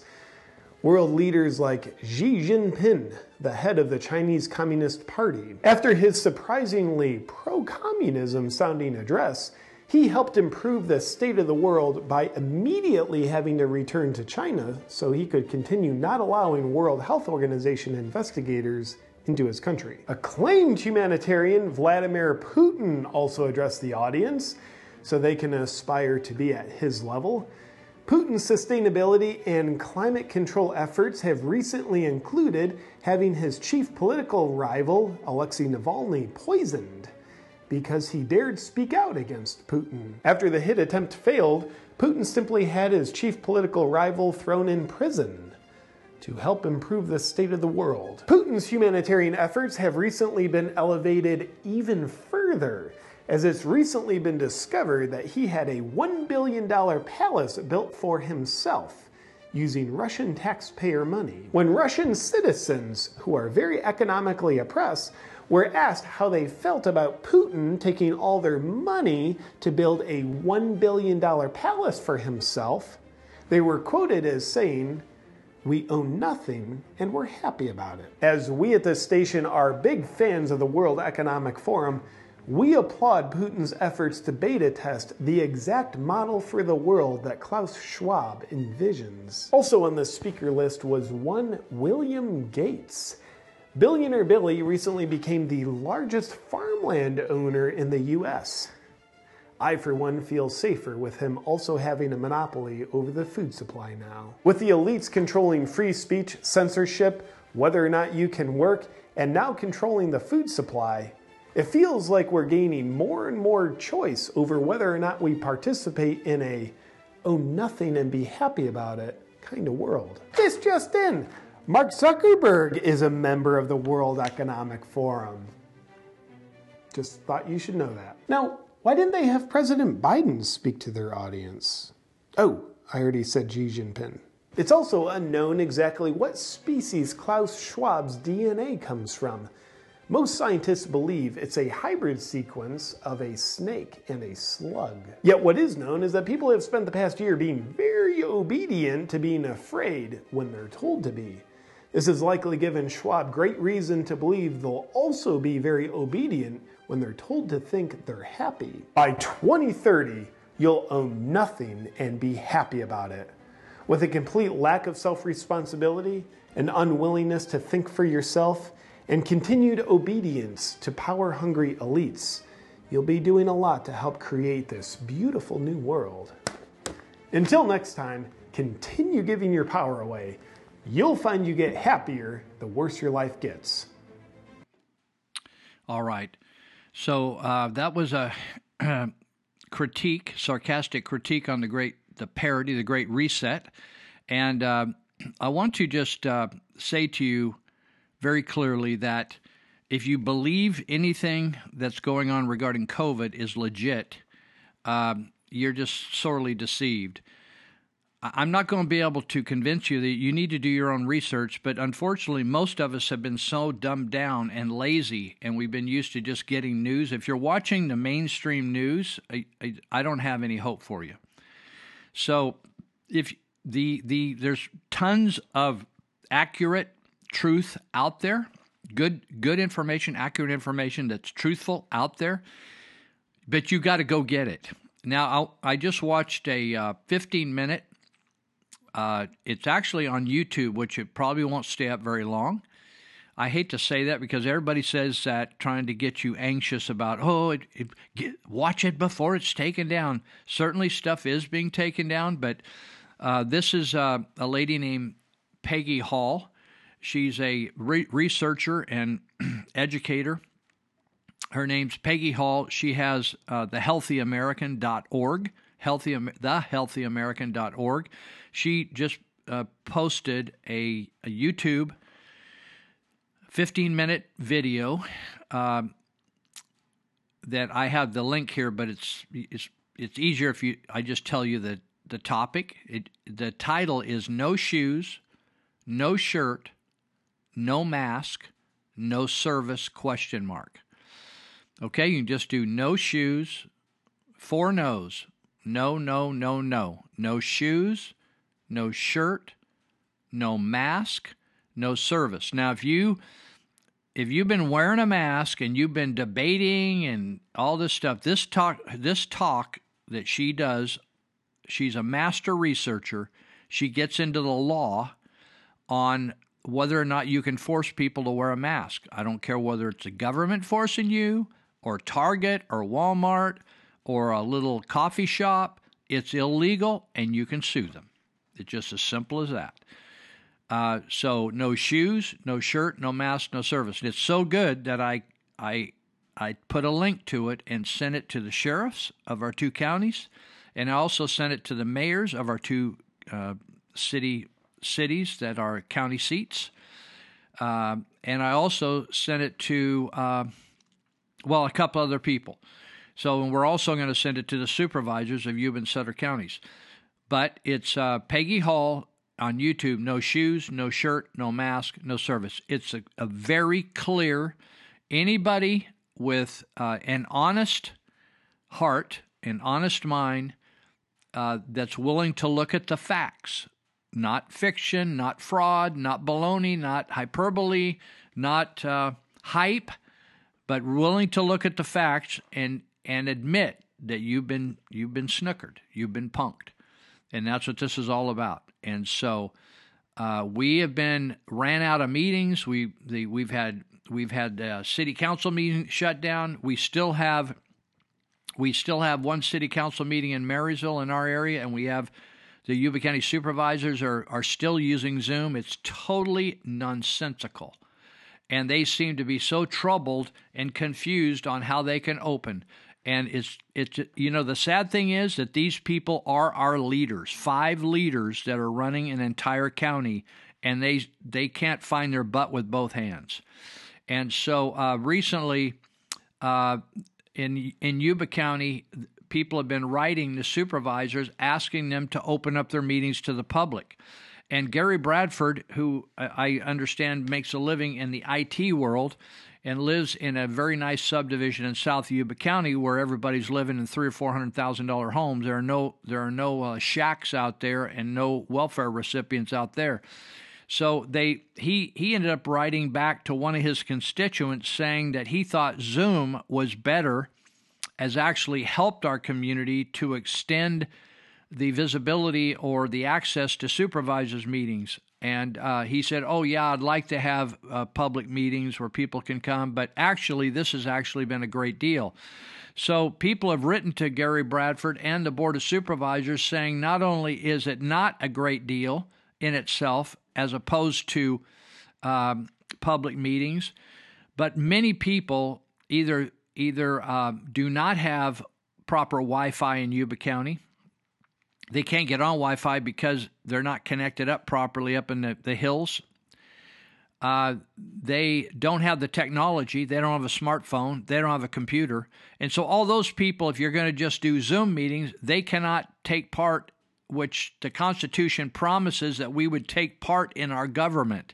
The Constitution does not say that you have to be able to attend a meeting, but there are a number of legislative codes that says you have to have an open meeting, and you can't take roll at an open meeting. You can't ask for people's names if they're not going to speak. If they just come in and sit down, you can't ask for a list of names. You can't ask people to pay money to attend a meeting. There's a lot of rules about open meetings, and people have a right to attend. And according to legislation, state and federal, people have a right to attend meetings. So to screen them out and say that somehow Zoom meetings are a replacement is baloney. It's totally baloney. And you can't have emergencies that last for years. And that's what they've done. An emergency lasts for a week, fine. A flood, fine.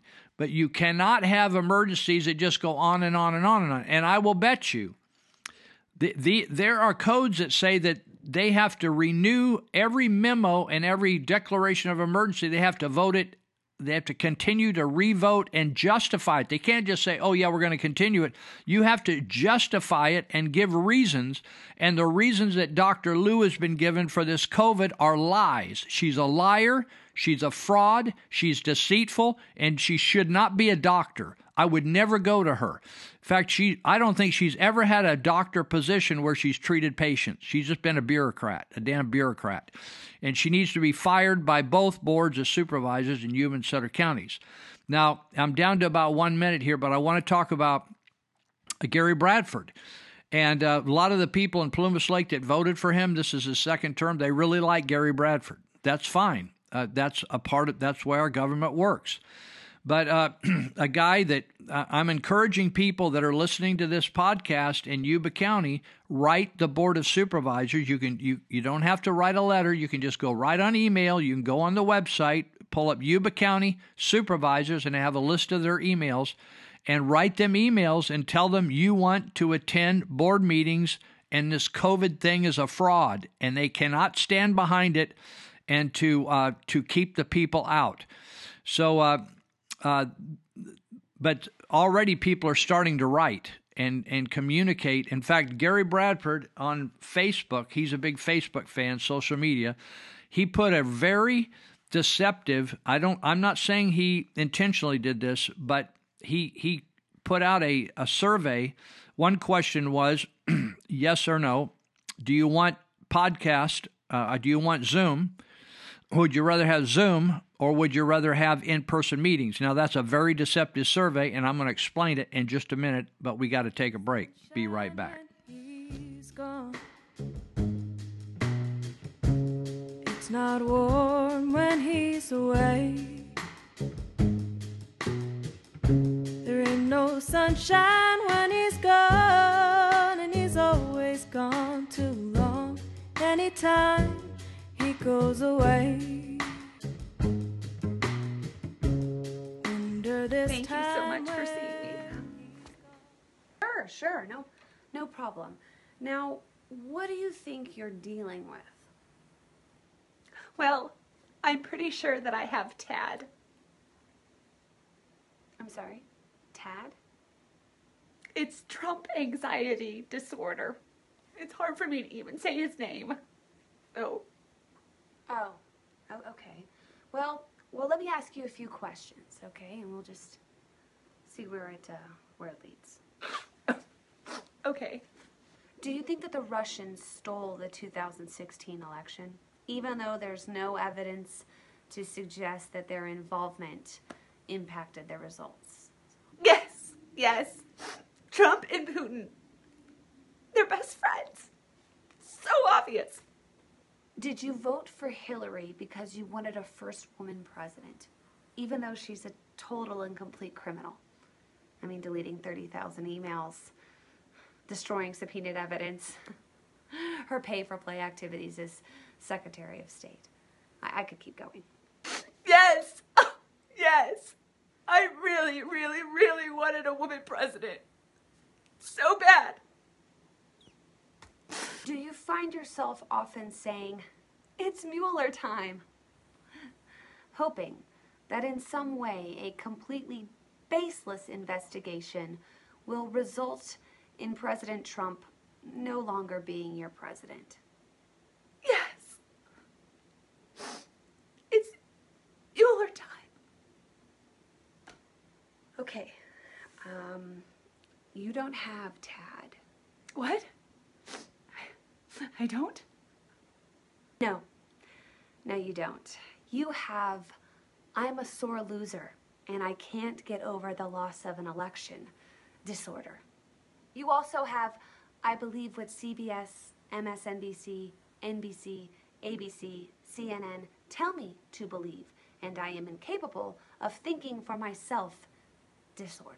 You have, I don't want Black and Hispanic individuals to get jobs disorder. You also have, I am blind to good things happening to America and Americans because I hate President Trump so much disorder. You're essentially suffering from TWYA. TWYA? What is that? Trump whooped your ass. Which is not a disorder, but just reality. Now, if you would kindly stand up, turn around, get out of my office, and go find yourself a safe space. So as long as we're calling out all the groups and individuals that have been completely silent about the child sex trafficking, let's add feminists to the list. Where on earth are my feminists at? You guys should be in an outrage right now. But no, the only thing you care about is having the ability to be able to kill a baby. So I guess it does make sense that when women and children and girls and babies are being sold into sex slavery, you're completely silent. So as far as I'm concerned, the feminist movement is completely canceled. Unchain Wall Street. They're going to put you all back in chains. Come here, goat. Sit down. What's really going on here is white supremacy is not a major force in anyone's life in 2020. But the media is pushing a hoax on us. Remember Jussie Smollett's, Bubba Wallace? Remember the Covington Cross kids? It's a hoax. And there's ghost hunting going on. You see, when no one's racist, and we don't know who we gonna ask? CNN. They'll tell you. If you look at all the recent forms of terrorism, racism, and murder, looting, and rioting in the streets, it did not come from any white supremacists. They were nowhere to be found, and yet BLM and Antifa were everywhere. Right after that, I also disavowed David Duke. When we looked at it and looked at the question, I disavowed David Duke. So I've disavowed David Duke all weekend long on Facebook, on Twitter.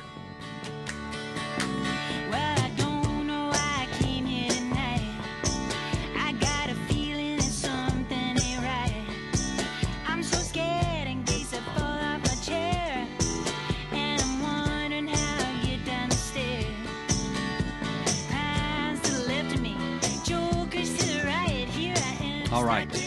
So we're back here. I'm talking about Supervisor Gary Bradford. He serves at the county of Yuba and serves the South County called Plumas Lake area. It's primarily new subdivisions down there in the last 10 years. And it lasts actually almost 20 years, some of those houses, but they're very nice homes. It's a very nice subdivision. It's some of the most modern subdivisions that we have in Yuba County. But we have a lot of people in Yuba County. It's one of the poorer counties in the state of California. It's not the poorest, but it's one of the poorer. And the annual household income in many counties, just one person makes as much money as two people do in Yuba County. But that aside, many people do not have access. They may have access to the internet, but they don't know how to get on Zoom. And we had some people just recently in the last supervisor meeting had trouble getting on the Zoom feed to watch the supervisor. They wanted to take part, like Gary Bradford's encouraging people to take part in Zoom. They tried to take part and couldn't actually get on the Zoom, even with the help of a county clerk, the supervisor's clerk. So anyway, Zoom isn't as easy, and you have to download the app, right, the Zoom app. Anyway, it's not as easy as Gary Bradford said. But what he did is for instance, I'm going to read this letter. One of the listeners, I won't mention his name because he didn't say to, but he said, "Dear Mr. Bradford, I'm writing about board meetings that continue to be conducted on Zoom video conference and audio teleconference only. Locking the public out of personally attending board meetings is unconstitutional. I learned from Lou Benninger's No Hostage Radio podcast, that you want the meetings open to the public. However, you believe that you are reaching more people with this technology. Maybe you can conduct a survey to show that this is true." Well, actually, Bradford took this guy up on it, and he's doing a survey, and I'm going to talk about that after I finish the letter. So he says, honestly, the writer says, honestly, you limit democracy by not letting the public into meetings and overestimate technology because not everyone has the proper equipment or the equipment itself to join meetings through Zoom, and that in turn again limits democracy. If you want to provide a better outreach to the people, may I suggest hybrid meetings, opening both the door to the public and have Zoom meetings as well. Even better, run an ad in both local papers, the Appeal Democrat and the Territorial Dispatch, every day for a week before the meeting, describing how to set up Zoom, and hopefully at that same time announcing that the Board of Supervisors meetings is open to the public. Now, this guy isn't suggesting doing that every week. He's just trying to say, listen, if you want people to use Zoom, educate them on how to do it, right? if you really want to switch over a lot of people and open up the meetings to people throughout the county that don't want to attend or cannot attend. So, for instance, I was doing teaching at the Yuba County Jail, and they had to discontinue it because of COVID for a while. But they said, Lou, we can't have you come in, but we could have all your teachers come in on Zoom. So I had done Zoom. A couple times I'd done Zoom where people invited me to a meeting, and I got on, and then I had trouble getting on. So when they wanted me to teach Zoom, I finally called my IT gal that helps me fix my computer when I have a problem, and she came over, and I paid her to download Zoom and to help me figure out how to use it. Now, I'm fairly intelligent, but I have trouble. I use computer every day, all day. I'm on the computer. But sometimes apps throw me, and it doesn't work. So it took a smarter person than myself assisting me. So what this guy is suggesting is very realistic. He's saying, hey, there's a lot of people in the county that maybe have technology, but they don't know how to use the Zoom. And they need handheld to use the Zoom. So why don't you educate your constituents? And he said there's other people that don't have the technology, so they can't use the Zoom, right? So maybe do a hybrid meeting. I think it's a great idea. So the guy goes on to say, I encourage you and other supervisors to conduct open-door meetings and to stop Governor Newsom and Dr. Lou, that's L-U-U, from making decisions that the board should be making themselves. God bless sincerely, and the guy's name.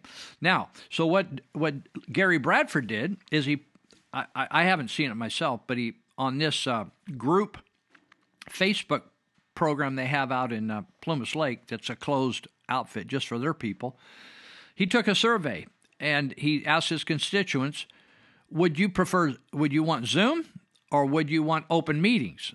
And so they chose one or the other. Now, the massive majority chose Zoom, but that's a deceptive survey. That if you really want to know the way things should go, you need to have proper survey questions, and many times people ask the wrong questions, or they don't ask enough questions. So the idea in our republic is that meetings would be open, according to the Brown Act and other acts that talk about open meetings, that meetings should be available to the public. Now, before technology, that meant that the meeting doors would be open and the decisions would be made at the public meetings. The debate and decisions would be made at the public meetings. When technology came, and then they offered, even before COVID and before Zoom, they had live streaming, and then they would record the meetings, and you could have to go back and watch a meeting. Say if you're working at the time of the Board of Supervisors meeting. Like some of the meetings are during work hours, so the only way to watch them is to go and watch a recorded meeting if you're really concerned about a particular issue, right? So what this gentleman is writing, this constituent and a guy that listens to the podcast, he's saying, hey, we've learned something. Maybe podcast is a good thing for people that maybe they can't go to a meeting. They're in a wheelchair. They're physically restrained. They're older people. They don't drive, but they'd like to have input on the meetings. They'd like to Zoom the meetings. He said you could do the Zoom meetings, but that does not replace the advocacy of there's nothing like a participant, a live body coming into those meetings and standing up and presenting their case to the Board of Supervisors. You don't have the pop on Zoom. And so what he's saying, and I'm saying, there's no substitute. So when Gary Bradford says, do you want Zoom or do you want a live meeting, most of the people are taking Zoom because out there in South County, that's a long drive just to come into the Board of Supervisors meeting. And the board meetings are during the day, for goodness sakes. They're not at night when a person could come home from work and go. So there should have been another question asked. Third question. First question, would you like Zoom?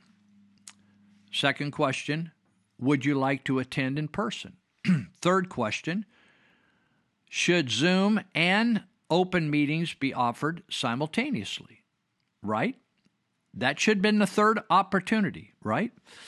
And you could have checked one or more, right? So you could have checked, my preference is Zoom, but we should offer both. right? So if Gary Bradford goes to the Board of Supervisors meeting and says, well, people really prefer Zoom, that's not really the whole issue. The question is to fulfill the mandate of our republic, which is a government of the people, by the people, for the people. You cannot have a government that's by the people and of the people if the people are the only way they can chip into the meeting is by Zoom. It just does not work. And I don't care how good it's going to work. People, there's nothing like it. It'd be like, for instance, I'll give you an example.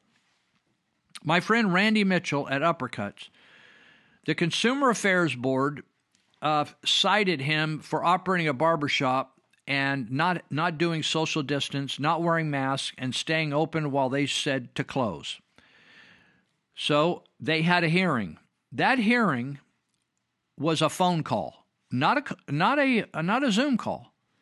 It was simply a conference call. The judge was on the line, the other end. The attorney for the state was on the other line, and on this end of the line was Randy Mitchell and his partner Charlie. That was it. They did not get to face their accusers in court. That is a huge ripoff if you cannot go to court and face and look at your accuser and point at them and even raise your voice at them. That's a part of our system, is to be able to confront people physically. Am I saying don't use Zoom or don't use live stream? Nope. I think they're both positive things.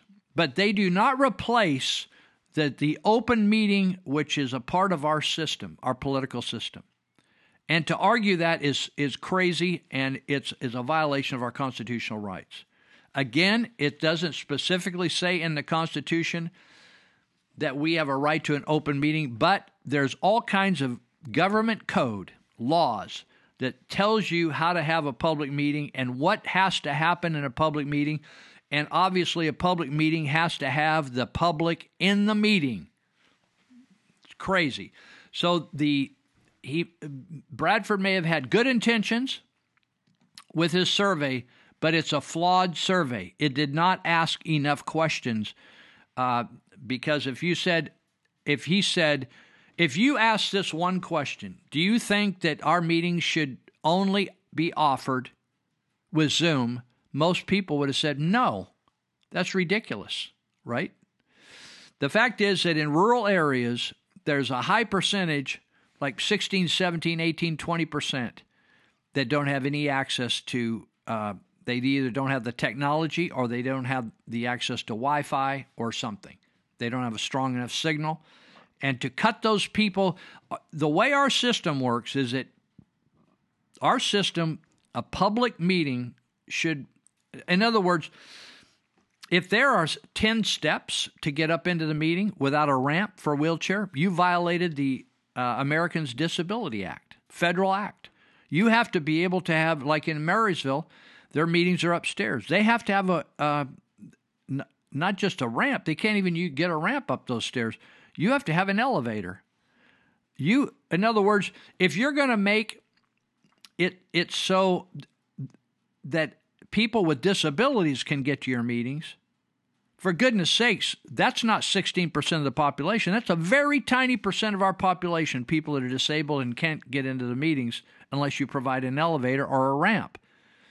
If you got 16 or 18 or 20% of the people that are healthy but they can't connect on Zoom, or it doesn't matter whether they're healthy or not, they can't get on Zoom. That's a lot worse than the ADA restrictions. It's crazy.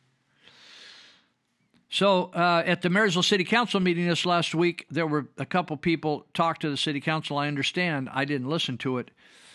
But the new mayor, Chris Branscombe, said, hey, I want to get these meetings open. And the fact is, if anybody, here's the sad thing.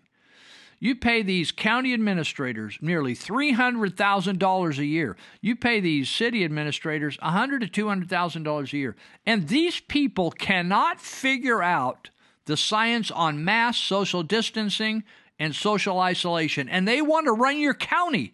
They want to run your county and spend hundreds of millions of dollars, and they can't find their scientific butt with both hands. It's unbelievable how stupid they are. They're the lamest. They write letters to Glad Tidings trying to convince the church to put on a mask.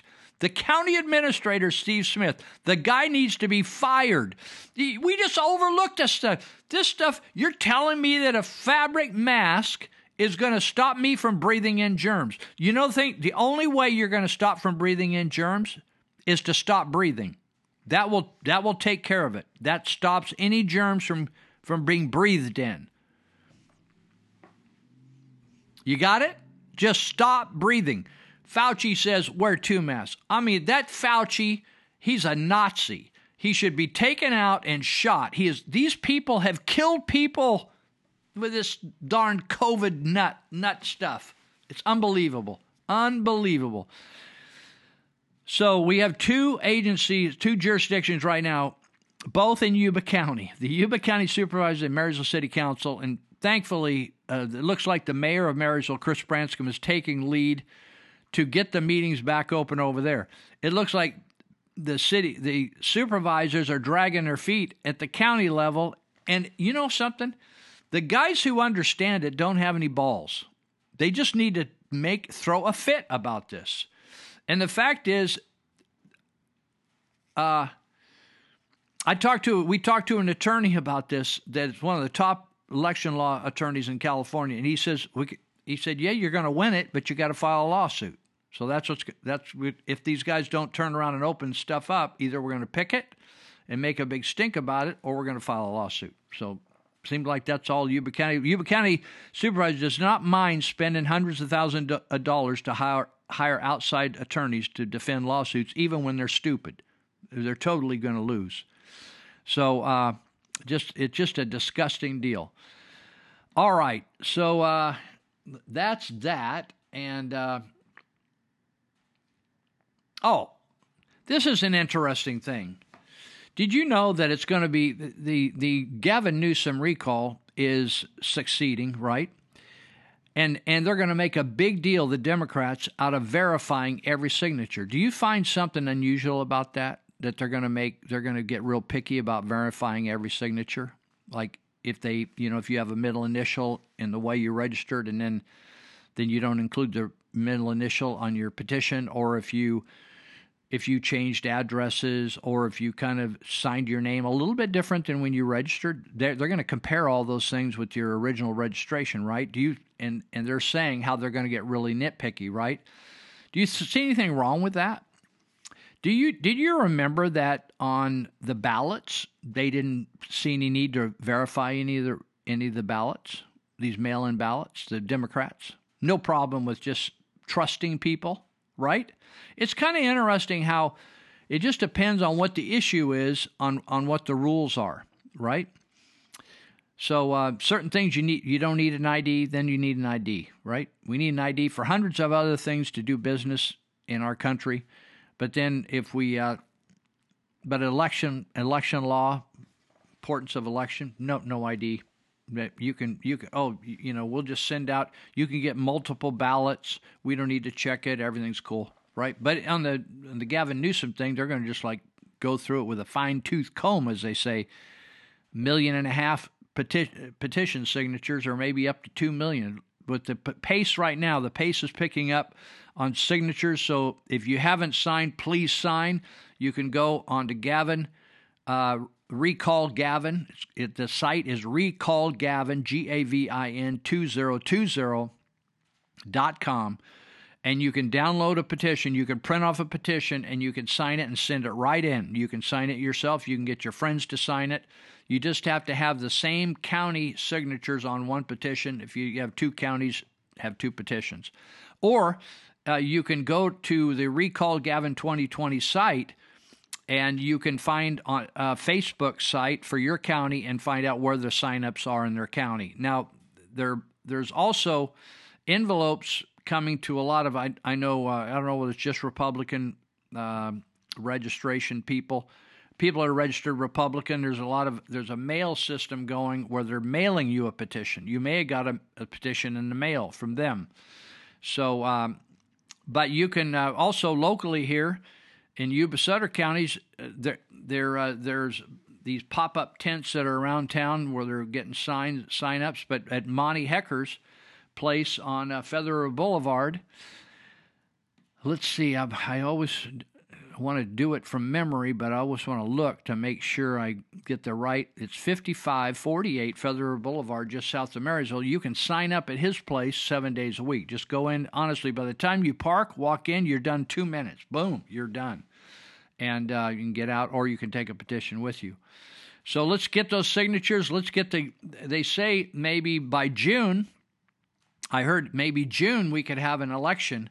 And so we could vote. You know, if you just sign, it's going to get on the ballot. Then once it's on the ballot, then the question is to everybody, do you want to recall Gavin or not? Some people are going to say, no, we don't want to recall Gavin. We like him. But the question is, do most of us want to recall him? So all we need to do is have one more vote than like him to not like him, and he's recalled. Just one more vote. And then you have a secondary choice on that ballot. You'll have a whole list of candidates to vote for to replace him. And the guy or gal that gets the most votes on the replacement, that person will take over in just a short period of time, couple months. That the new person will come in. And somebody said, well, how long will they serve? They'll serve out the rest of Gavin Newsom's term, and then they'll have to run for office.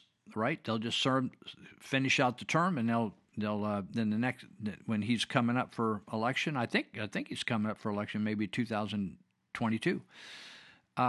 So I could be wrong there, but however long the term is, it's certainly not a full 4-year term left. So they will have to start over. All right, we're at the end of our 5th segment, and we're coming back for our final segment in a minute. All right. Nobody knows what I'm doing here, and I ain't got a clue.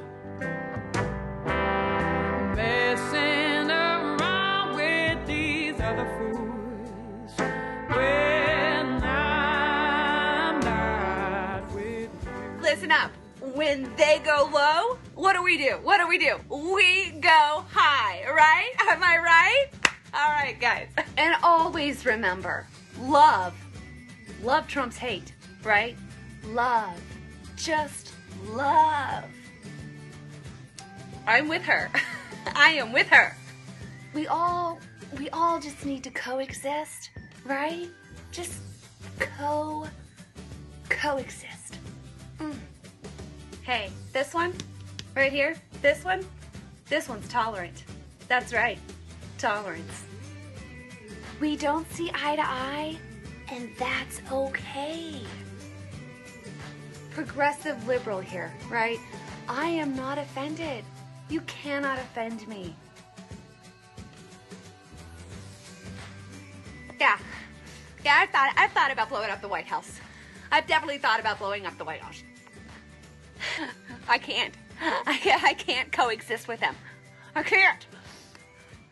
We're gonna get a picture of Trump. Oh, we're gonna get a fake Trump head, right? And then we're gonna hang it up, right? Like we beheaded him, right? Right? And then take a lot of pictures, get a lot of press. It'll be great. It'll be great. Let's do that, okay? Resist. Yeah, I'm a Democratic leader. F Trump, right?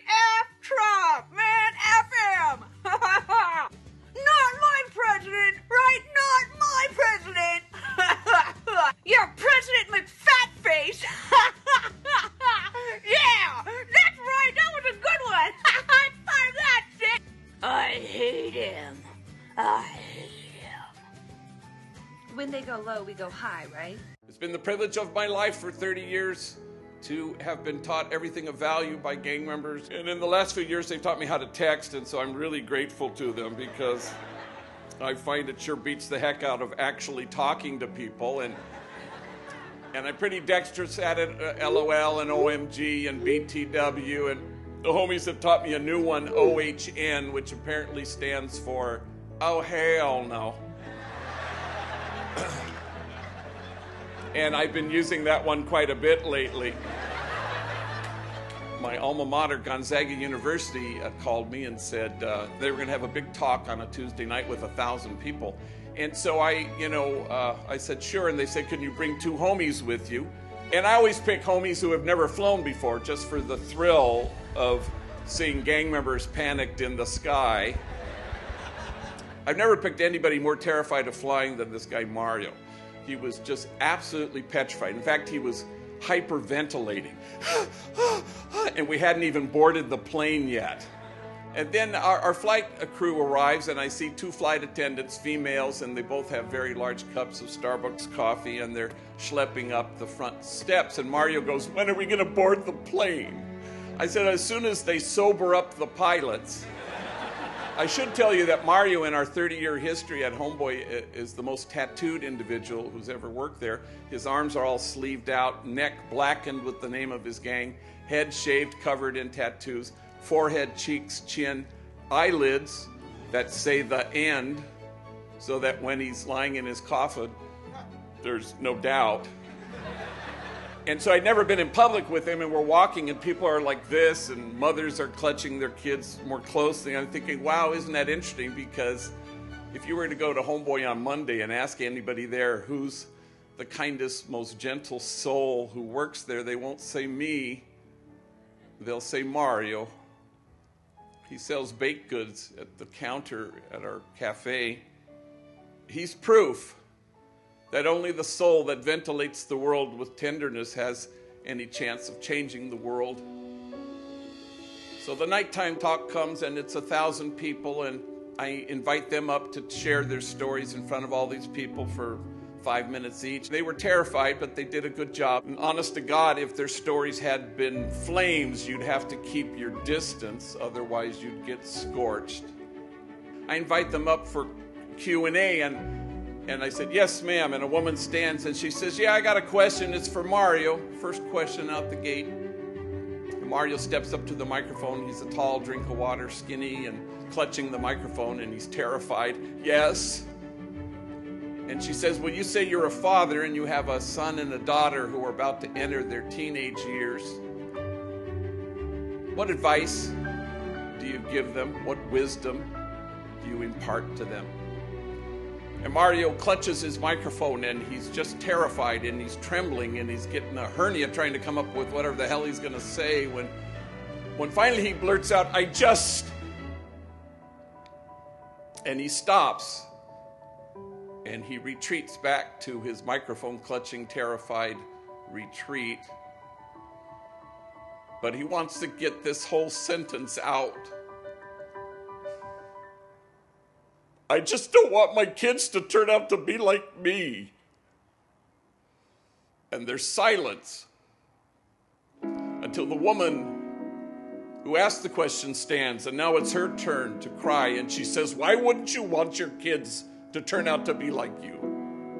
You are loving, you are kind, you are gentle, you are wise.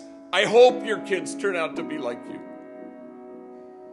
And 1,000 total perfect strangers stand, and they will not stop clapping. And all Mario can do is hold his face in his hand, so overwhelmed with emotion that this room full of people, strangers, had returned him to himself, and they were returned to themselves. And I think you go from here to stand with the demonized so that the demonizing will stop. And you stand with the disposable so that the day will come when we stop throwing people away. And you stand with those whose dignity has been denied, and you stand with those whose burdens are more than they can bear, and you stand with the poor and the powerless and the voiceless. Make those voices heard.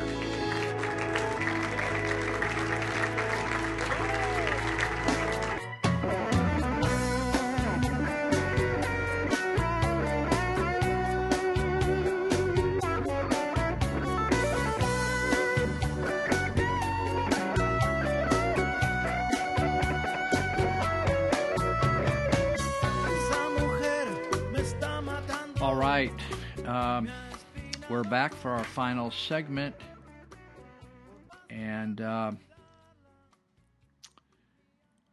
right, I'm just looking over my notes here. So we have 20-minute segment here. I want to mention a couple other people that helped me do this podcast, and one is Dave Greenitz with Greenitz Construction. In fact, I mentioned the Creative Light Theater earlier. Dave and his wife Leslie put together the theater, and it's an amazing partnership between the two of them. Dave is a superb carpenter, and so he and a crew build the sets, which they're a knockout. Actually, it's amazing.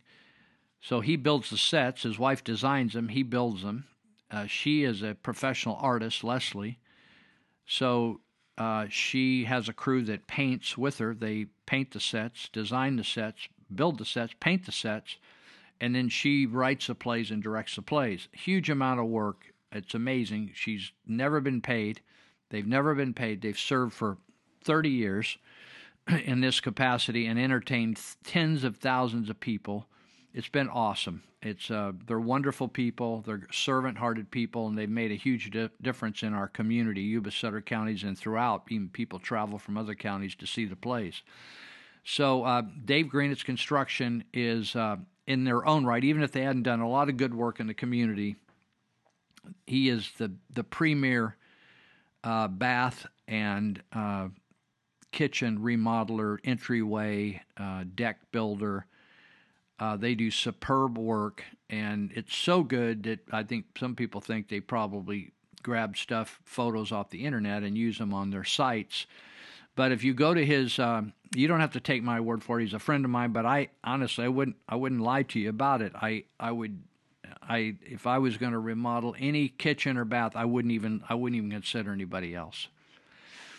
Because they're honest, they do the job. When they say they're going to be there, when they say they're going to call you, when they say they're going to do something, they do it, and they do a superb job, and it's just done right? And you don't want to spend $10,000, $20,000, $30,000, $40,000, $50,000 on your home and end up with something that's screwy. It's just a bummer, right? It's just a bummer. It's like getting a great bowl of soup and a fly lands in it. It just ruins the whole deal. So GreenitzConstruction.com. It's green, Green, just like the color, with ETZ on the end, GreenitzConstruction.com.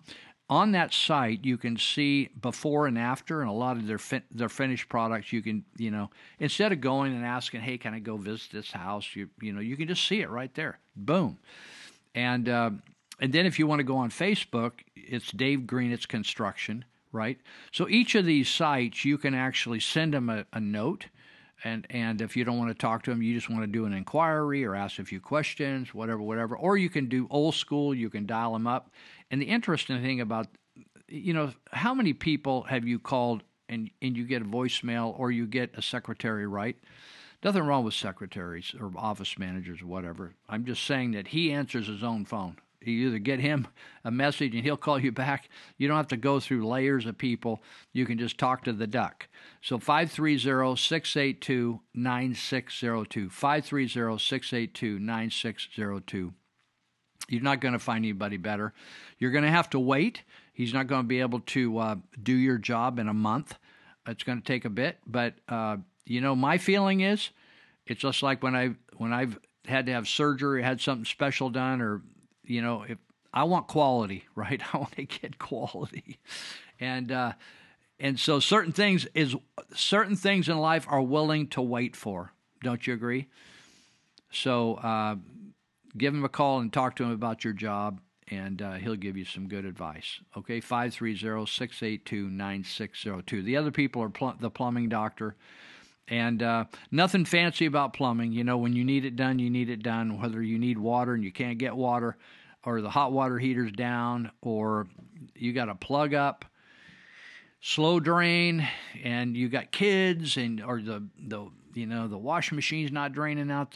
It's goofed up, or something's broken. It's just like, crazy. Or you get, if the entry line into your house is bubbling up out of, if you're on city water or something and your main line's broke, tree snapped it or something, or somebody sunk into it, but just like crazy stuff happens, right? Or the sewer line going into your septic tank. I've been on septic before, and that stuff happens. It's just like, oh, brother. So Plumbing Doctor can fix you up, and they'll work 24 hours a day. They work any day of the week. 530-671-9111, 530-671-9111, and we just give them a shout-out for helping us. Thank God for all these people helping us. So I wanted to mention, we finished our in trauma intervention program, which is we work with the 911 system, all the agencies, all 30 agencies or so in the Yuba Sutter counties, fire, law enforcement, Bi-County Ambulance, Adventist Hospital. And in the fourth quarter of each year, we do a fundraiser, and we just, we used to do dinners and all that stuff. COVID, you can't do dinners anymore, but we kind of got away from dinners a few years ago. Some people didn't like that because they were fun. They're just fun. It's great food, but it just wasn't, anyway, I don't have time to go into all the details why we changed, but we just simply asked people for some help. Tip is, nobody's making a lot of money on tip. We are all volunteers, but all the money goes to serve broken people. About 65% of calls every month are people that have a death in the family. It's hard, and so we're trying to make it less hard, to go through the worst day of your life. And so anyway, we asked people for some help. It's all benefiting police and fire and nurses, docs, as well as their clients. And so anyway, I just wanted to thank everybody that helped us. We raised about, first of all, through just $10, $15, $20, $30, $100, $200, a couple large gifts. Adventist Hospital provided us $5,000. Bi-County Ambulance gave us $2,500. There were a number of donors that gave us $1,500, North Star Construction, Russell and Bowles Painting, a number of people. And then, but lots of people gave us $500, $200, $300. Anyway, so we raised about $33,000, which is a huge help. It's the most we've ever raised. We can't run the program just on $33,000 for a year, but it's a huge shot in the arm. Well, then I was driving down the road one day, and I got a call from a lady who works for Raley's, the food people, the supermarket people, the grocery store people, and really, Raley's has got a great reputation here in our Northern California, and they also have other markets, Bel Air and others besides that. But anyway, they called and they said, "Hey, we heard about you guys," and I said, "Well, that's amazing because they have a Raley's here, but the headquarters is down south." And they said, "We want to help you." So I thought, "Oh, well, maybe they'll give us a few $100s or whatever." I thought that'd be nice. And because we've had, one of the local people that's consistently helping us is Grocery Outlet over here on Calusa Avenue, and the other one is Whole Earth, not Whole Earth, but New Earth Restaurant out on Tharp Road. New Earth has been a huge help. They have a special program they do over there. You can donate at the cash register as you check out, and so they've been great at just allowing people to give us $5 or $10 or $20, but that's huge because a lot of people go through New Earth, so they've been a great supporter. New Earth, Sam's Club has been a great supporter. Walmart's been a great supporter. So Raley's called, and I've never worked with Raley's before and never asked them for money, and they just said, "Lou, we want to give you some money." I said, "Well, great, that's great," and I didn't ask them how much. I was grateful for anything, and they sent us a check for $20,000. So that's the most any local entity has given us. We had the Hank Sanchez Foundation one year, their golf tournament. It's a fundraiser for Hank, who's a friend of mine and friend of many people's actually in the Yuba Sutter area. They do a fundraiser every year and donate to a nonprofit. And one year they chose us, and they gave us, I think it was over $20,000. But for a business to just write us a check for $20,000, it's the most in 27 years, the most we've ever gotten. And so we're very grateful to Raley's. And we just got the check here the other day, deposited it. And so we're very grateful to Raley's and their generosity. And they're just not generous with trauma intervention.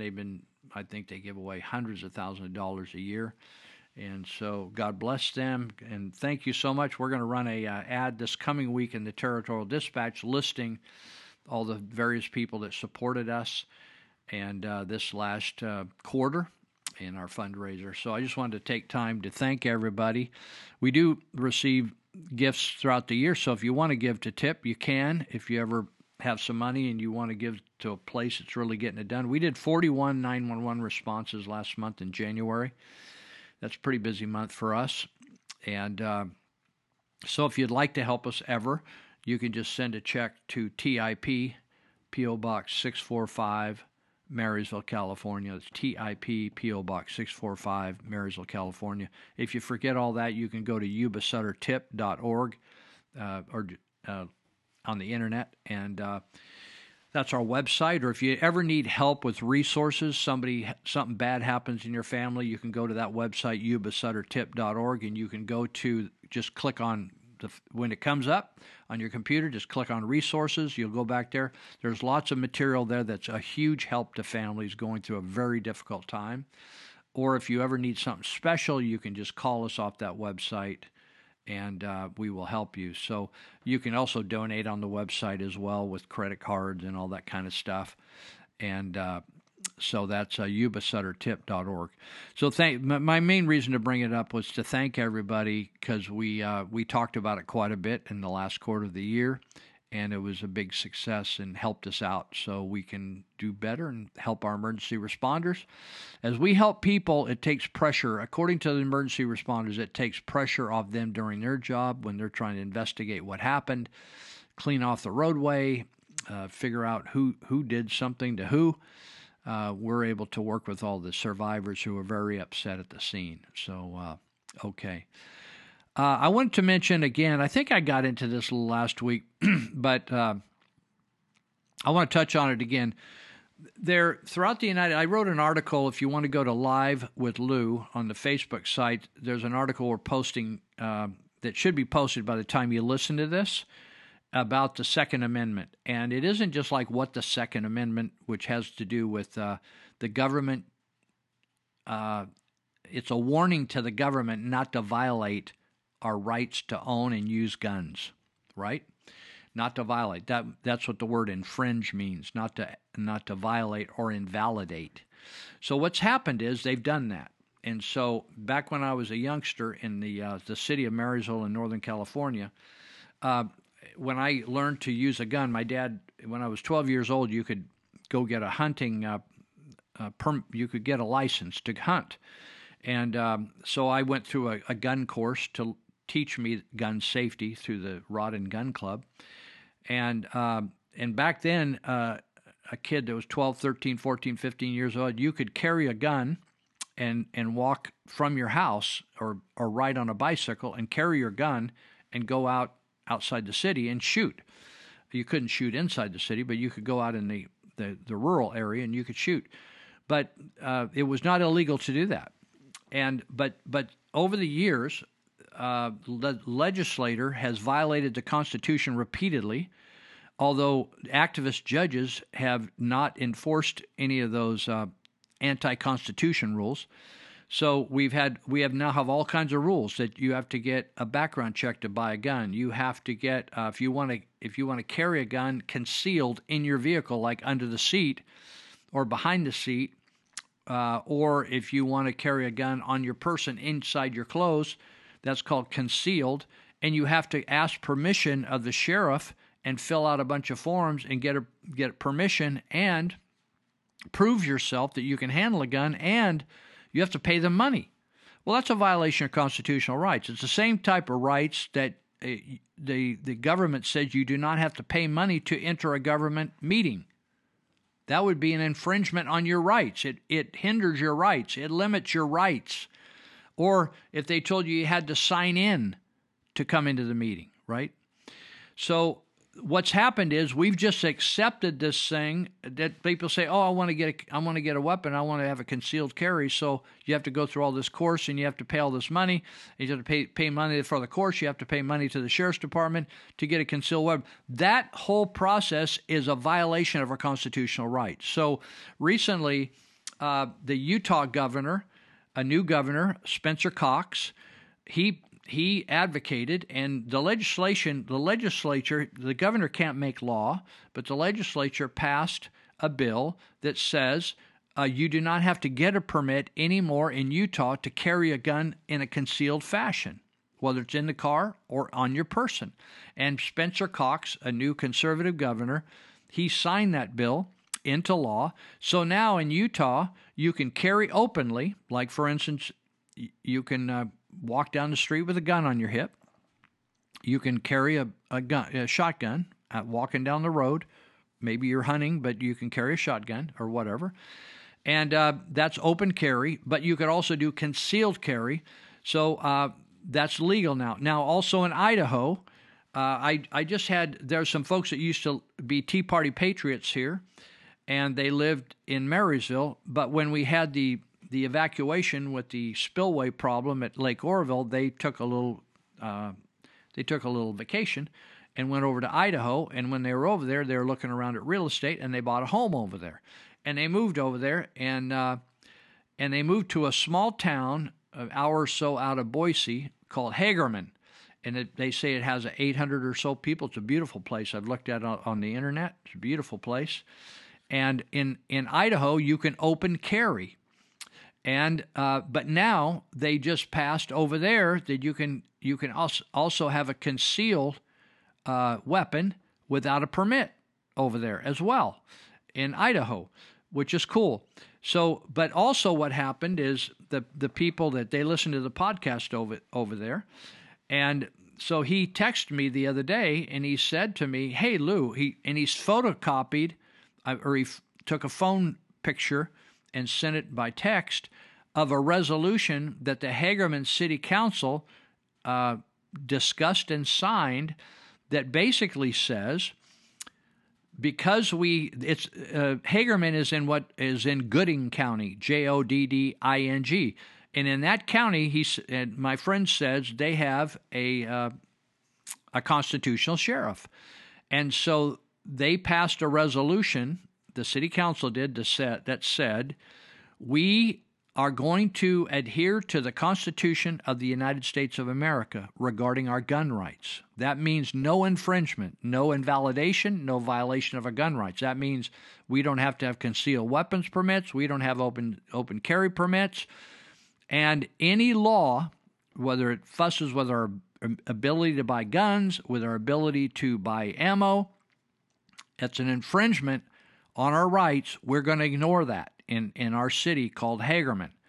And so they passed that over there. And what I would like to see is that there's all kinds of gun rules in California, but we have throughout California, not a huge number of the counties, but a number of the counties have constitutional sheriffs. And I would love to see our Yuba Sutter counties take the lead in rescinding or turning back or eliminating concealed weapon permits, and to allow people. Now, we're not talking, if people have felonies, violent felonies and things like that, they, by state law, they cannot carry weapons. They cannot have weapons, or even like parolees and stuff can't even have a bullet in their pocket, for instance. There's rules on that.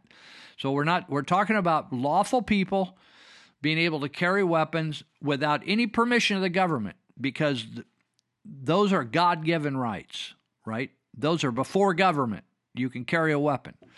So anyway, it's cool that Utah, and I haven't checked into like Nevada or some of these others, but I've been following Utah and Idaho because I have friends that are living over there, and they're keeping me updated on what's shaking regarding weapons over there. And as Chris Branscombe, some of my friends who were watching the city council meeting at Marysville said that the new mayor, Chris Branscombe, who came in January of this year, he's just been there 2 months, is already talking about trying to look at the rules, regulations, and the way they operate in the city of Marysville to make it a constitutional city. Wouldn't it be great if we had, like Hagerman just announced, that they're a Second Amendment sanctuary city? That's the resolution, Second Amendment sanctuary city. So what a great deal it would be to be able to launch that in our cities of Marysville and Yuba City and other cities, Live Oak and Wheatland, and even have constitutional counties, right? Yuba and Sutter County. Wouldn't that be cool? Well, we're out of time for today, and God bless you, and thanks for listening, taking the time to listen. And if you want to befriend me on Live with Lou, and you check in over there. That would help me. I think Facebook will probably, at some point within the next few months, say we don't agree with what you're doing, and so we're not going to allow you to be here, which is fine. If they have a right to do that, I don't have a problem with that at all. I'll just move to a different platform if there's one available. That's America, and that's okay with me. I don't have a problem with that, okay? So God bless you. Catch you later. We're so glad to see so many of you lovely people here tonight. We would especially like to welcome all the representatives of Illinois' law enforcement community who have chosen to join us here in the Palace Hotel Ballroom at this time. We certainly hope you all enjoy the show. And remember, people, that no matter who you are and what you do to live, thrive, and survive, there's still some things that make us all the same. You, me, them, everybody. Everybody.